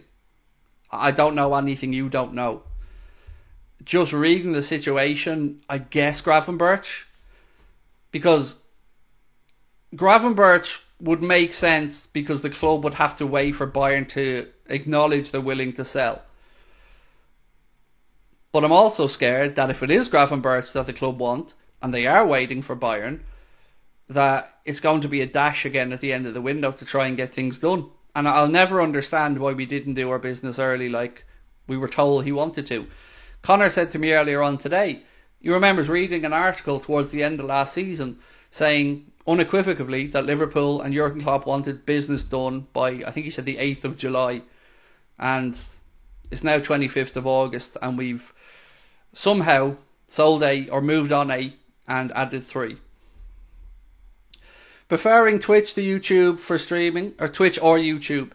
I won't lie, I love being back on YouTube. I enjoyed my time on Twitch, but YouTube's where it's at. YouTube's where you feel like you're really going up against the big hitters, and I always like to see little old us do well. So yeah, I love being on YouTube, mate. Really, really feel at home, feel comfortable. I wonder how long it would take me to get back into the swing of it, because there are some differences from a streaming perspective on this side, but yeah, I love it. And again, thank you to you guys for showing up, because it's been insane, the numbers we've hit since we've come back. Like, I'm looking down and seeing 3,000 people in the live chat, and this is a quiet stream. How good is that to say? 3,000 people watching, and we now, because of your support, can say that this is a quiet stream. It's mental, and I don't know. It's been a very emotional month in a good way. And I'm scared. I've said this to you all along. I'm scared that I take a day off and I come back and you've forgotten about us, or you found another channel that you've watched in that day. And that's why I don't take a day off a lot of the time, because I keep thinking we're on a crest of a wave here. Let's keep going. Let's work hard. Let's keep putting our best foot forward. But yeah, man, it's great. I'm so proud of all of us. Yeah, it's good. And thank you again.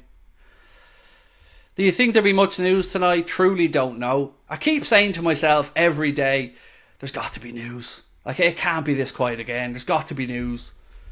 But it's quiet. It's quiet, you know. We all do a bit of research for these shows. So I have certain things I look on. Connor takes care of monitoring social media. Gary looks at other sites as well. And we all come together then at about 7 o'clock. We have a conversation and we put forward all the news stories and we pitch what we think the best angle to go with for the streams are. Today was one of them really tough days where there wasn't much about. And that's very worrying when we're at the end of a window. Love the channel and the content. 3k watching. Let's get likes to 2k. Hit that like button. Show your support to Asdog. Thank you, mate. Do you think United will be back on top when Qatari arrives?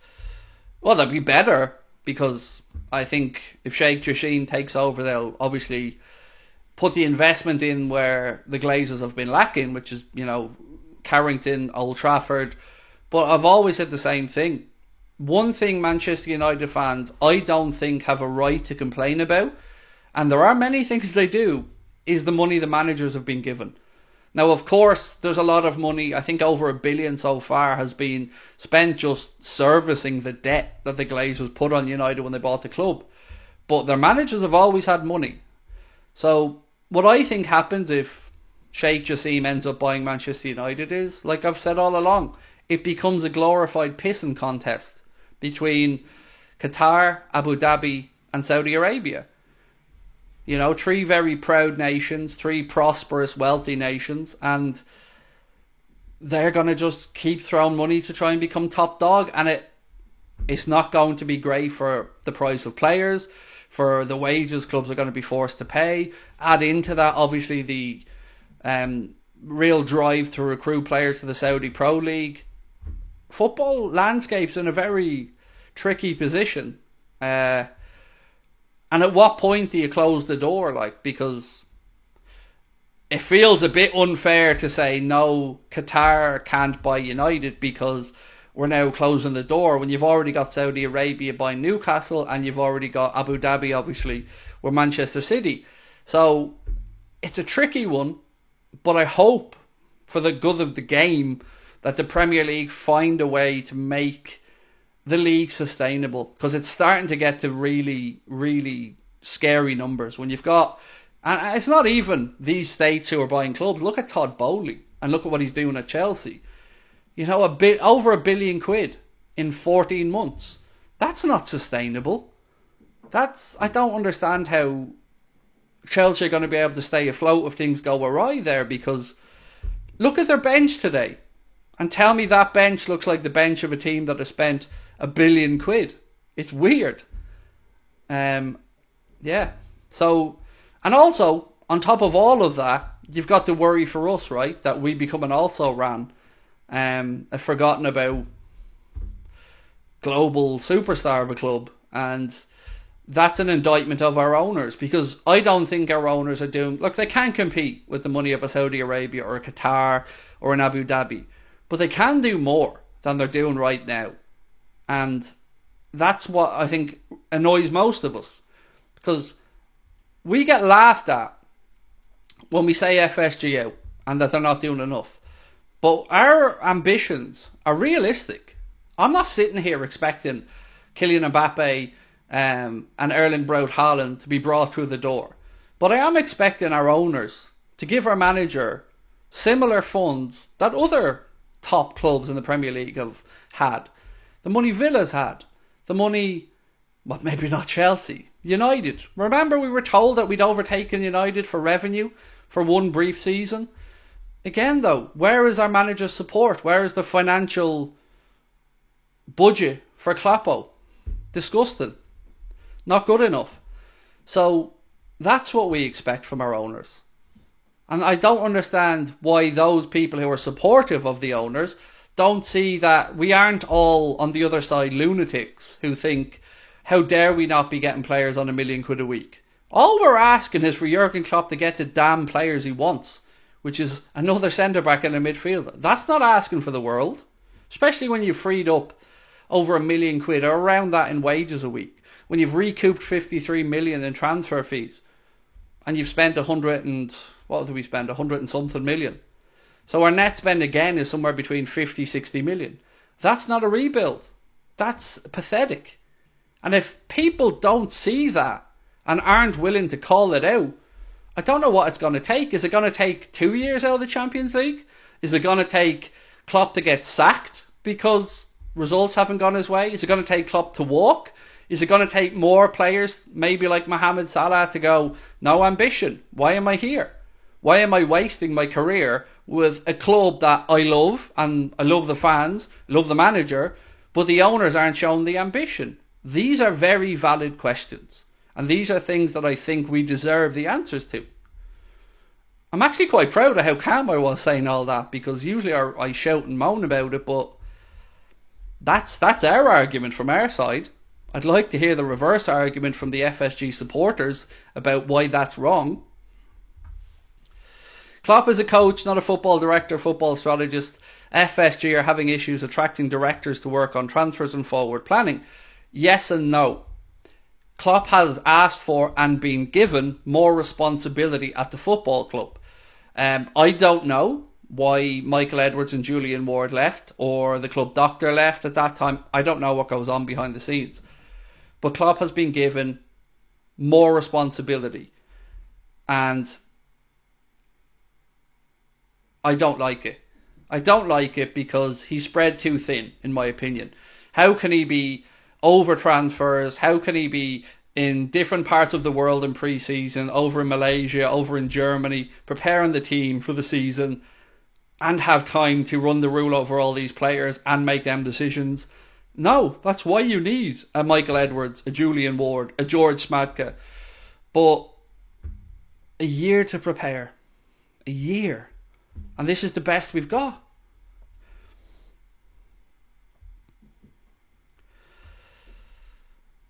Do you think we'll bring in anyone? Yes, I think we will. But I don't say that with much confidence. I just stupidly, again, trying to give a benefit of the doubt. Because I can't believe that we could be so...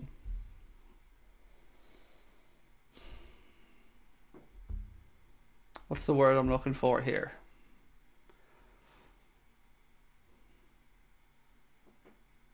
Ill-prepared? Like, I don't know what's gone on in this window to leave us in this position. I know that there's excuses that they'll put forward. They'll talk about the Fabinho and Henderson stuff. We may hear excuses about the protracted stuff around Mo. I don't know. But ultimately, they failed. The job this summer was to rebuild that team. And we know what that entailed. A whole new midfield and a defender. We've got 3 midfielders, but we need at least 1 more.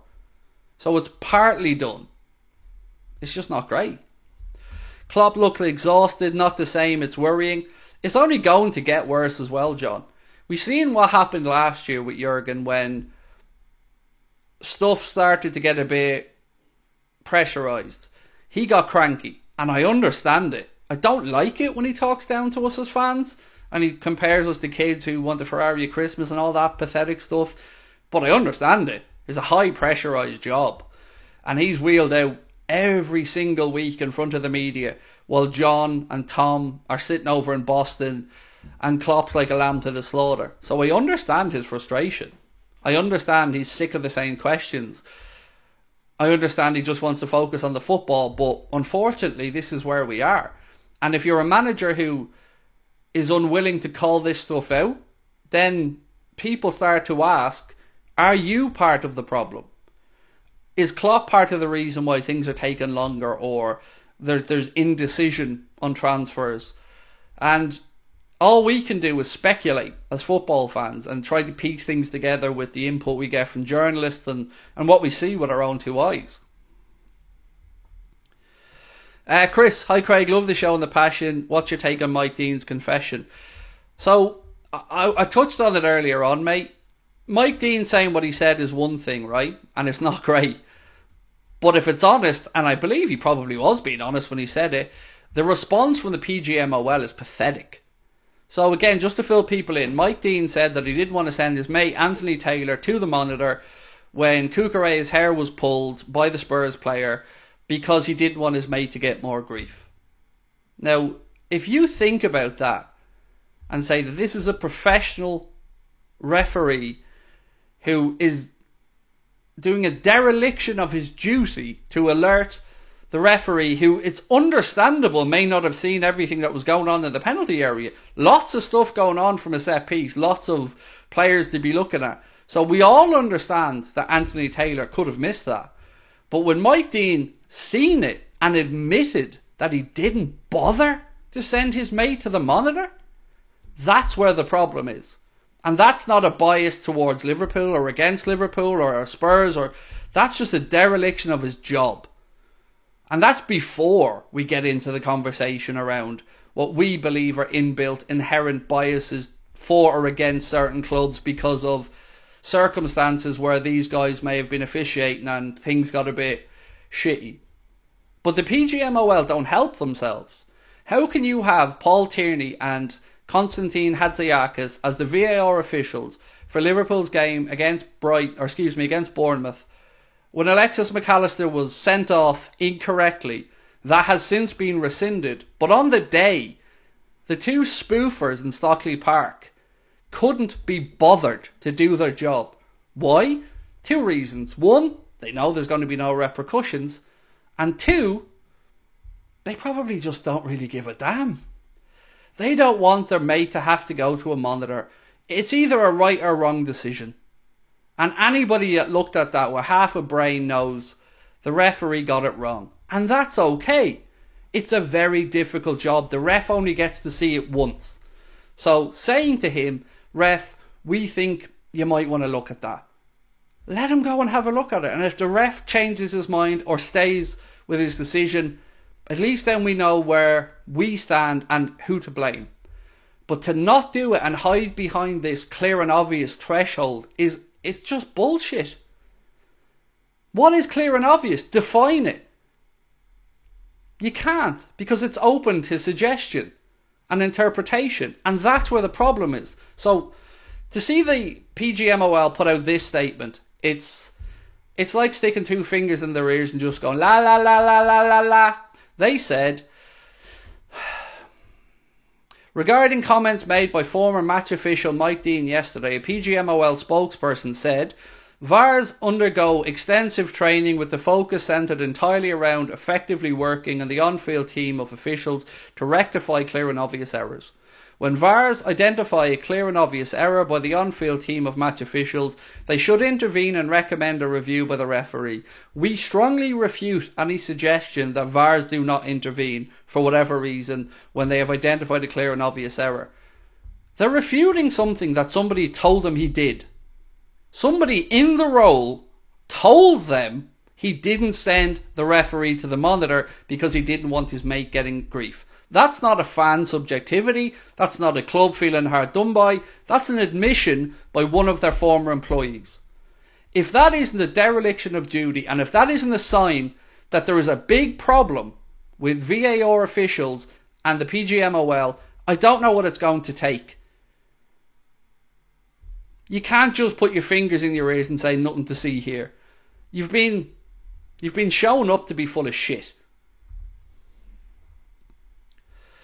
Do you think FSG can't get financial investment as they want to remain majority stakeholders and aren't willing to give up full control? So for FSG to take on minority investment, they're going to want somebody to come to the table with a set of skills that they don't feel that they have, or somebody who has this particular expertise that they think can add value to the business. Understandable. No problem with that. As an example, I particularly myself got really excited when I seen the links that Liberty Media were one of the potential investors who'd been mentioned. I thought, oh, they did a great job of Formula One. They're very savvy around, building up media profile. Just look at the Drive to Survive stuff on Netflix and all. And I thought, yeah, that's the type of investment I could understand FSG taking on. Maybe it leads to a full-on takeover in the future. But if not, you can understand that there'd be a particular area of expertise that maybe FSG feel like their current setup is lacking in. So I think that's what it's going to take. The question is, how does it take this long to find that investment? Because it's been going on now for a long time and we're still seemingly no closer.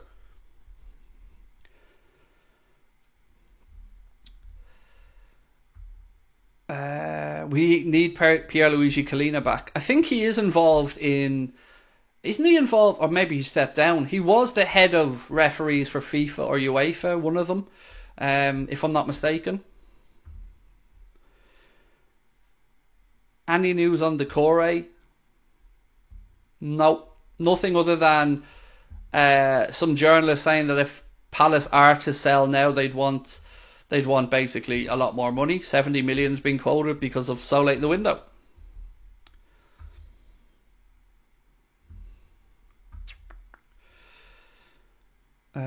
Release the audio conversations between the on-field ref and VAR like rugby.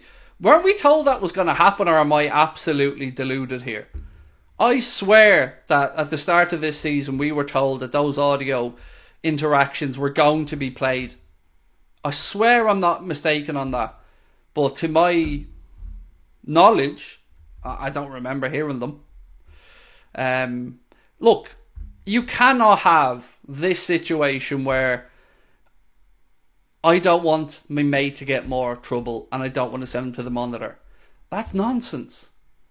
You cannot have loyalty to your friend over your job when it affects the outcome of a game, it affects club's finances, and it affects relegation, promotion, European places. You cannot have that going on. It just shows more than ever that something is wrong. Even if you're willing to say they're not doing it out of criminal intent, it's still not good enough. And it's still a dereliction of their job. So all I can think of, and I'm a moron, is to train up VARs that are solely there for that job, that have nothing to do with the referees, that don't train with them, that don't work with them, that are only there to act on VAR incidents and tell the referee if they think the ref needs to look at a monitor, or tell the referee whatever. But they didn't even want to bring in the automated offsides. You know, the ones that have been used in the Champions League and the World Cup and have been pretty spot on. Again, PGMOL like to just laugh at us all and say, nah, we're not bringing it in. Why not? Because it removes your subjectivity? It's lunacy. It's like they're a cartel that don't have to answer to anybody. This is our sport, you assholes. You don't own football. The Premier League don't own football. UEFA, FIFA don't own football. You are mere custodians of the sport, and all you are doing is manipulating it to suit your own narratives. And somebody has to give a damn.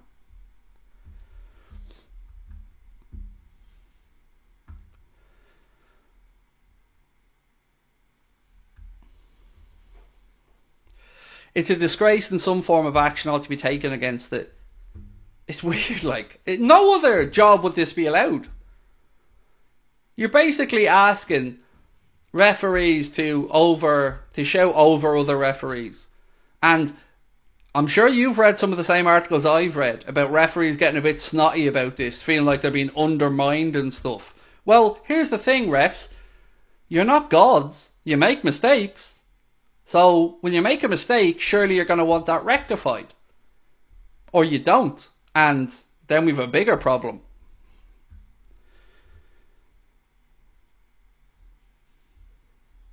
Would I take Tomori? No. But because I don't know enough about Tomori.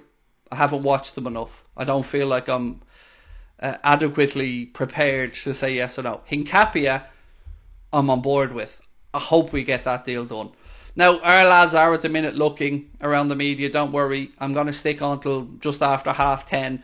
Now, just a reminder, I'm not going to be live tomorrow. We will have a preview coming out tomorrow afternoon, and I might record a news video tomorrow night if something happens, but I'm taking a day off live streaming tomorrow because I'm mentally exhausted.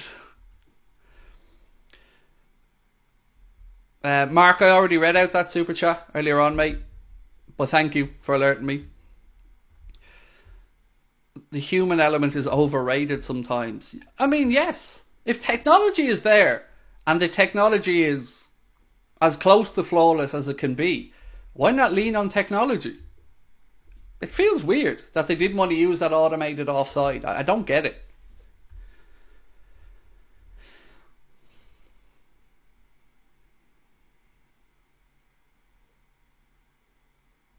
Just reading an article here about the...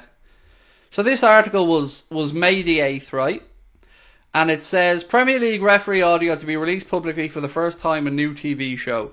The Premier League and PGMOL will make audio from on-field officials and video assistant referees public for the first time as part of a one-off television pilot. The audio will consist of officials discussing important decisions from across the 2022-23 Premier League season and will be broadcast before the conclusion of the campaign. Wow! That's so great. Thank you, Masters, for giving us the stuff after the season's over. You're so fucking good to us. Thank you for that. Allowing us mere peasants to hear the Lords at work when the season's over. What did you see, by the way, where they brought Howard Webb onto, I don't know if it was Monday Night Football or Friday night, one of the shows on Sky, and all he did was come on and give instances of where VAR got it right and stood there and told how great they were. They didn't give any instances of the time they all shit the bed or these blatant decisions we all know were wrong. They were just telling us how great they were and how good the officials are and how much it's improved and how subjective decisions are now X% higher. Unless you're going to admit your own failings, stop. This isn't a dictatorship.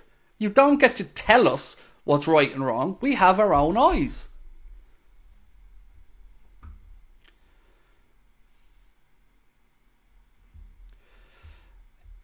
Weird. Did you see that show? That same, I don't know if it was Monday Night Football or whatever it was. Webb went on, and not one of the lads said to him, any examples, Howard, of when you got it wrong? Any examples of when VAR made a mistake, perhaps, Howard? Any examples? No, you just enjoy the corporate hospitality at Old Trafford, Howard.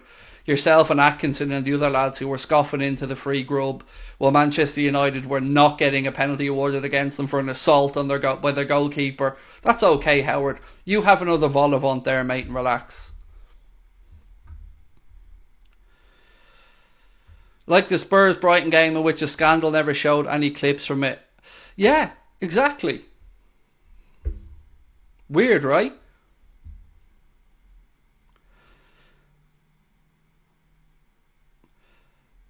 And Gary and Nev lapped it all up. Yeah, like these lads are there to represent us mere fans. And they don't do their jobs. I am sick to death of journalists and pundits being pussies. I'm sick of it. If you don't ask the tough questions, what's the point of your existence? We can all ask the same rinse and repeat bullshit questions week after week. But unless these people are actually going to do some investigative journalism and actually ask the tough questions, what's the point? What's the point in asking these stupid rinse and repeat questions? These questions that nobody gives a damn about the answers to because we know it's just a pre-prepared nonsense reply that doesn't even address the issues. Ask them tough questions. Ask Klopp why we haven't got the players that we need. Ask him directly. Ask Eric Ten Hag how on earth it was possible that Manchester United were whooped 7-0 and he's still in a job. Because that's what people want to know. And that's why fan channels exist. Because I, or other fan channels that have a backbone, can call out the shit that we know is nonsense. Because we're not withholding to Liverpool or to any other club or to the Premier League. We can speak openly and honestly, and that's why we've caught on. That's why people watch, because they see how they feel. They see a reflection of themselves. They see something familiar in what I do, or what Goldbridge does, or what Robbie does, or what True Geordie does, or whoever. They see a reflection of themselves. They feel like they belong because they're not spoken down to. And these morons that are looking after our game can't figure all this out.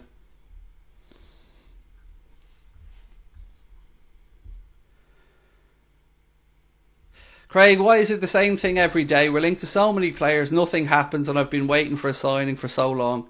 Mate, we're all in the same boat, unfortunately, Kevin. It's just not good enough, is it? It's not good enough that we're in this position on the 25th of August. I love Simon Jordan on TalkSport. He doesn't hold back. I don't like Simon Jordan because he doesn't let people have a say. He shouts over them. He thinks he's better than everybody else, more knowledgeable than everyone else, and just shouts over them. Eddie Hearn handed him his ass on a boxing interview because Eddie Hearn knows boxing inside out. I don't like Simon Jordan at all. I think he just tries to intimidate people by talking louder and over them. And sometimes it works. Sometimes you get people who go on there and cower. And I'm not going to give you examples of it, but I'm sure you'll have seen it yourself. And sometimes you get people who are prepared and come in and hand him his ass, like Eddie Hearn did. And that's where you see people who actually know their stuff and people who are just trying to enforce their will on others.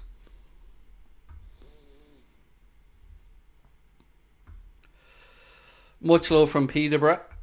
And look, let me say one thing on Simon Jordan actually while we're talking about him. Wish him a speedy recovery. And I don't know if you're all aware of this. I'm sure some of you are. He is battling cancer and wouldn't wish it on anyone. So as much as I'm not a fan of the man, I sincerely wish him good health and a speedy recovery. Because nobody likes to be met with their own mortality or to weigh it up. So yeah, look, sincerely, I'm hoping he recovers, and I wish him nothing but the best of health in that regard, because that's tough, man. That's tough for anyone to go through. So yeah, wishing him the best in that. I'm interested, if you could choose one final player, realistic signing, who would it be? Realistic, right?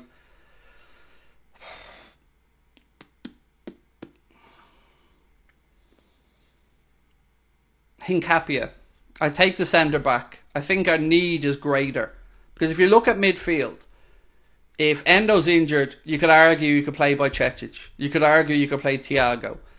If Szoboszlai McAllister's injured, you have Curtis Jones, Harvey Elliott. You've got options. Right now, we have Konate who's injured. And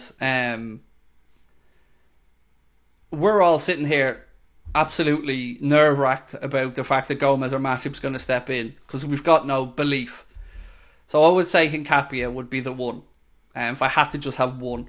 And also because I want Klopp to get the defender he obviously wants. Simon Jordan has been brave as respect. 100% agree with that. Look, I disagree with Simon Jordan on a lot of stuff, but the courage he's shown to work and be public and go through what he's going through, that is commendable. No argument. Very brave man, without any shadow of a doubt. Yeah, certainly, sincerely. What's wrong with Konate? He has a muscle injury or muscle knock. And look, he's prone to them, isn't he? He's had a few. Yeah, so getting that bit of cover in would be great for the manager.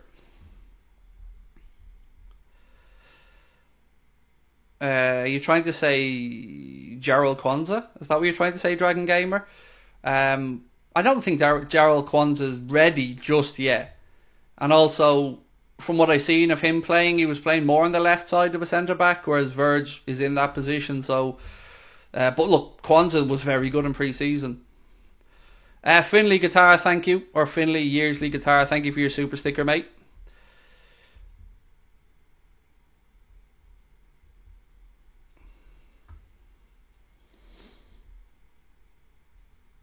Do I watch Cobra Kai? No, I tried to watch it, but didn't get into it. What happened with Simon Jordan? We were just discussing that that interview with Mike Dean, I think, came from Simon Jordan podcast, where he was speaking for an hour with Mike Dean, and that's where that quote came out about Mike Dean saying he didn't want to send his mate to the monitor.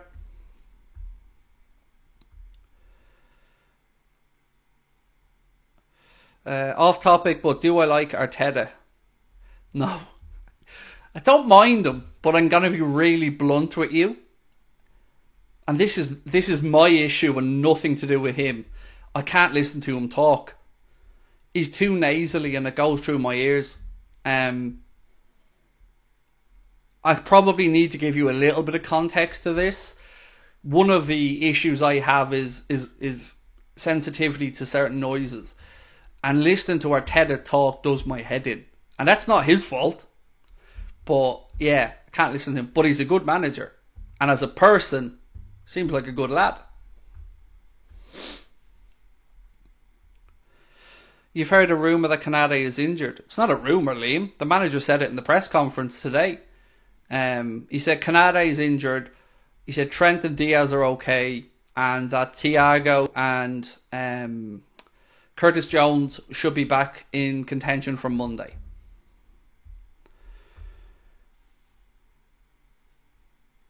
Do I watch Darren Farley? Not these days. I love anyone who does good impressions, by the way, and Darren Farley's certainly one of them. Obviously Al Foran, shout out to Al, a friend of ours, very good at the impressions as well. And yeah, look, I love these guys, very funny fellas, and always click on if I see any of their stuff floating around. But haven't seen much of Darren Farley in a while, to be honest with you. It might be just that I'm not on social media. What else we got? Is Salah in the squad? Yeah. I expect him to start and play as well. Bellingham playing so well for Real. I know it hurts, doesn't it? It hurts. He scored in his first 2 games for Real. I think he even scored 2 in one of them, maybe. Yeah, it really is one of those that, like, ooh. Do you know what I've noticed actually at Real as well? He seems to be playing very advanced for Real Madrid. Like at some points, he's the most furthest forward player in that Real Madrid team. Do I watch 4-4-2s? Not so much because I don't see it, but if I do, I love it. My son loves 4-4-2s, loves it, and I've said this many, many, many times.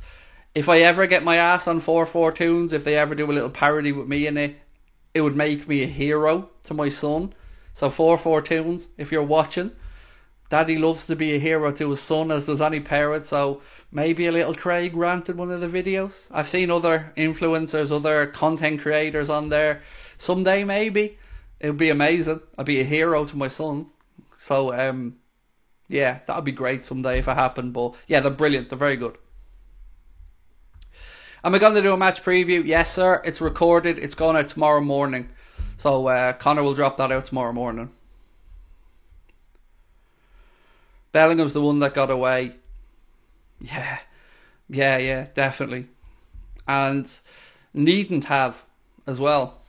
Luke said, you think Liverpool should go for Bastoni from Inter? Thoughts, or we need someone else? I like Bastoni. I think it would take a lot of money to get him out of Inter Milan. And I don't think you're going to do it this late in the window. But, you know, wouldn't say no, mate. Wouldn't say no. Jude is the only goal scorer again tonight. Oh, Jesus. Do you know what? In one way, fair play to the kid. You know, he's gone to Real Madrid and he's shown that he isn't a flash in the pan, that he's no shrinking violet, that's the level he belongs at. So fair play to him for that. But from our perspective, yeah, he's always going to be the one for me that got away. Because he was the most realistic of all these mad names we've been linked with. Yeah, that would have been pretty good to have Bellingham in the team. No big transfer news, mate. And again, nothing really coming from the media at this point. Yeah. So that's 3 in a row, I think Bellingham has scored now. And again, won the game for Madrid. Bellingham overrated? Nah, he's not. He's not Wajid. He's really good. Yeah, that one stinks. It will always sting because he's a pretty damn good player. Good about Bellingham, but don't think Dom and McAllister will be amazing. Oh, defo. Like I said this earlier on in the window. Like Bellingham was a huge loss, but after we brought in McAllister and Szoboszlai, I mean, brilliant signings. Yeah, they're top notch. So very happy with the lads we have. Don't get me wrong. I mean, Alexis McAllister and Dominic Szoboszlai are perfect. Very, very, very good signings. New subscriber, great work, mate. Keep firing from the hip. FSG need to step up, but the squad isn't a million miles away. We've got some great kids that are capable. Steve, I agree. Steve Preston, I agree. I don't think we are that far away, mate. I would dare to say if we brought in a midfielder and a centre-back, we're maybe a full-back away from being right there, ready to challenge. So, I'm with you. And also on your assessment of the youth at the club, damn right, yeah, great players coming through. And more young, good prospects signed over the past week as well. So, future certainly looks promising, but it's just the here and now, mate. It's just not good enough from the owners.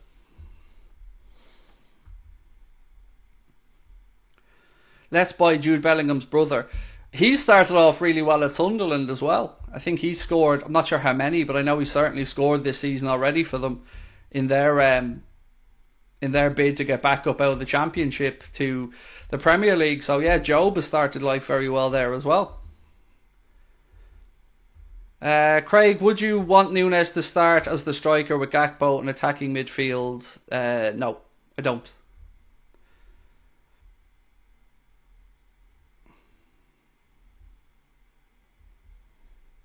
Craig, still with you, brother. United Devil, just good to listen to. Don't get big-headed and grow your hair. I'm never going to grow my hair, mate. My wife won't let me. She thinks I look like a scruffy teddy bear when I've got any length of hair. Right, look. I'm going to carry on for another 7 or 8 minutes, and if there's nothing out by then, we're going to call it a night. I will then see you on Sunday for the game. But yeah, I'm going to stay on just in case we get something, because yeah, it's desperation at this point, lads. I'm not going to lie to you. I'm keep hoping for some amazing news to just pop out of somewhere. Have you ever been to Silverstone? I drove past it once, but no, never had the pleasure of being. The only racetrack I've been to was Daytona. When I was over in Florida, we did a trip up to Daytona, not for a race. We just did a tour around the track and the media area and all. And wow, like very few things in this life make me just go. But that main grandstand at Daytona and the height of the bank as you go around the track, it really gave me the urge to want to watch a race there. A NASCAR race someday, especially in the middle, where they put the camper vans and all. That would be amazing. Brad, how are you, dude? Said evening, good sir. Would love Jacob Ramsey. He's still out injured, I think, Brad, if I'm not mistaken. And his younger brother is at Villa as well now, and had a decent pre-season for them. Big shout out to the youths. Congrats against Southampton 3-0 today, said Stevie. Thank you. I didn't know the score, mate. I did know that the under 21s, I think it was. Right, so here comes some of the... Now, for those of you who stayed with us, well done. Here comes some of the embargoed stuff now. So Klopp said, I have all the information around and I know what is possible and not, and it's not always exactly what I want. But it's not my job to complain.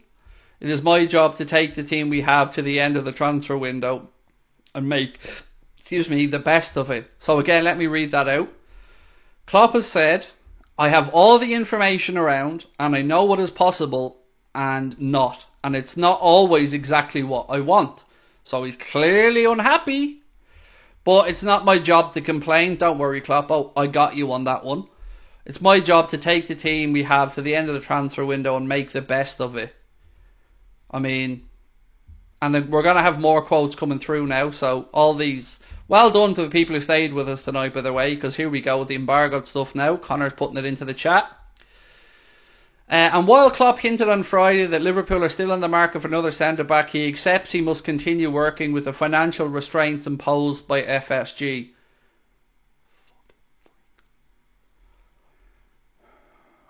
My disdain for John W. Henry grows by the hour. Again, making Klopp operate with a hand tied behind his back, you absolute charlatan. We have our situation, said the Liverpool boss. There was 1 year when money was less of an issue because of Coutinho. Went to Barcelona and we could have 2 sensational transfers, but we always spend over half the years we have to improve. From the team when I arrived here 8 years ago, there's only Joe Gomez left. There's been a lot of business and we've had to do it our way. Since I've been here, we've had to live within our means. The club has had to, and of course that doesn't make it easier. The problem is not our situation, it's the comparison to the other main teams. We have to be on point. That's pretty much the thing. There's not a lot of space for failure. We cannot put sticks around the area and hope that nobody will run through. That's how it is. I have no problem with that. We do really well as long as it's all by the rules. I've no problem with the spending of other clubs. Other teams will do their things. In the end, it's circumstances. They might be different, but it's all about what you make of it. That's where you try to make a difference in a positive direction, and there's more to come. Hang on. Let me just read out this super chat. Craig, do you think the attention with Salah to Saudi might be used as a smokescreen for FSG to get away with more signings? Oh, without any shadow of a doubt. Like, I'm not saying they are responsible for the interest from Al Ittihad for Mo, but you bet your ass that they will try to frame it in a way that if they keep him, what a great victory morally for the club. That's exactly what will happen in my opinion. From the players we're linked to, who do you want the most? At Ethan Parker. And I'm going to go back to more quotes from Klopp now in a sec. Players would be Thuram would be great with the signings we've already made. I'd love him to come in. And Hincapia. So more stuff from Klopp. Others have FFP, but we have FSG, said Sashin Vader. Basically, look, I can't tell you what to make of what Klopp's saying, but I'm absolutely hearing him pissed off that John's a cheapskate. And another thing that bugs me, right? These financial constraints that we're constantly fed that we have. Why? Because you can't lie about the wage bill anymore. You can't tell us that we can't make signings because of the wage bill. We've cleared a load of high earners off the wage bill. It is just willful. It is a dereliction of duty from John W. Henry right now. And again, if you had 111 million for one player, you cheap fuck, where's the money now? The manager's basically calling him out here. He's saying, I have to work with what I work with. I have to understand the constraints I have. Then he speaks about other clubs and the players that they're signing, yada, yada, yada. I don't know who's feeding Klopp this nonsense about Liverpool having no money. But this narrative about us being piss poor needs to stop. And the media need to start asking real questions about, is there an appetite for FSG to succeed? Or is there only an appetite for capital appreciation of their asset? And that is the answer. Anyway, more from Klopp. I'm pretty sure there are always heated discussions in the market, and I can't remember a transfer window where every single person was happy with the window we had. Everyone always says we should do this, we should do that, another centre half, another number 6. Here's the thing. We removed 8 players and we've added 3. However these spoofers in Boston want to dress this up, we're not thick. You can't rip away 8 players, add in 3 and call it a rebuild. We're going to have another season where we won't have cover. We're going to have another season where Klopp has to play players out of position because he doesn't have a deep enough squad. And this nonsense about the finances is just that. It's nonsense. Liverpool have the ability to spend. Financial experts have shown this and given examples of this time and time again. We've also been told that this was a window where money was being made available. Where's the money, John? Where is the money, you absolute fraud of an owner? Where's the goddamn money, you twat?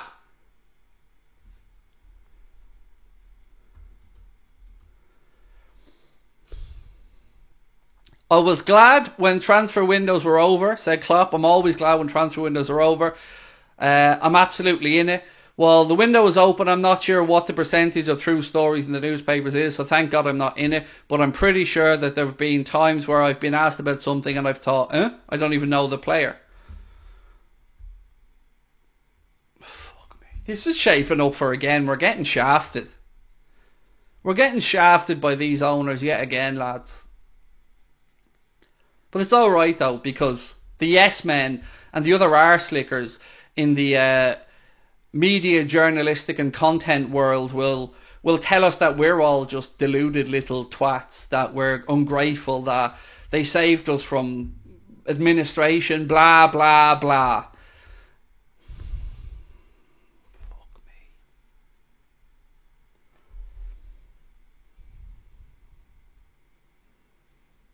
me. Our owners have no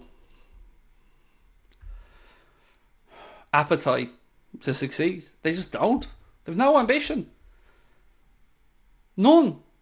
And I can't understand how one person can still be in their corner and say that they're doing the best they can. They are simply not. They just aren't. How can Villa, Fulham, all these other fucking clubs have more financial power than Liverpool Football Club?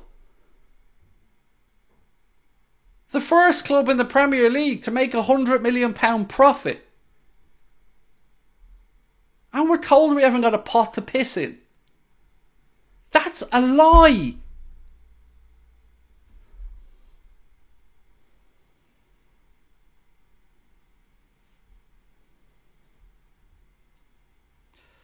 That's a lie. And shame on all the media and journalists that are going to stay behind FSG and not call them out for a disgraceful window. Like, whose side are you on? If you're there covering the Liverpool patch, some of these guys who I know are Liverpool fans, where's the holding the owners to account? Where's the money, John? Where's the front page of the fucking Echo should be, where's the money, John? Where's the money?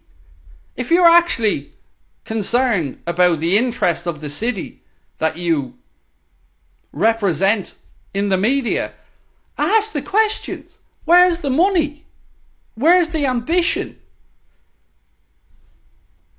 And also, where's the rest of the 111 million that apparently we were going to spend? Where is it?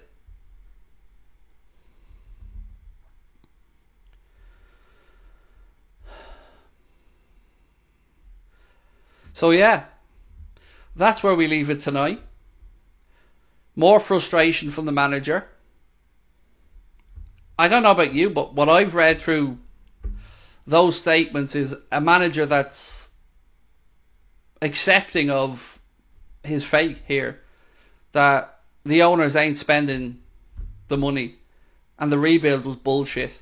And the media are every bit as responsible for the propaganda that they've continuously released to pacify Liverpool fans and help FSG manipulate through another transfer window.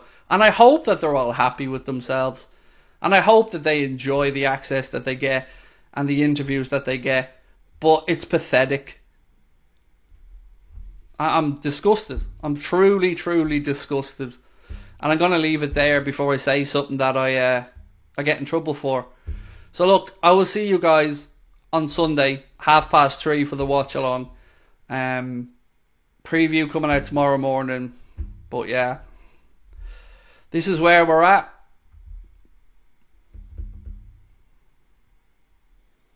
The poorest rich club in the world is what we have, ladies and gentlemen. So yeah, I will see you guys soon. Much love. Thank you for your support again tonight. And remember, you have a voice. Be active. Call them out. Use your voice. Use your spending power. And hold these owners to account, because they don't give a damn. They don't give a damn about anything other than the value of the club. It's pathetic. Love you guys. Talk.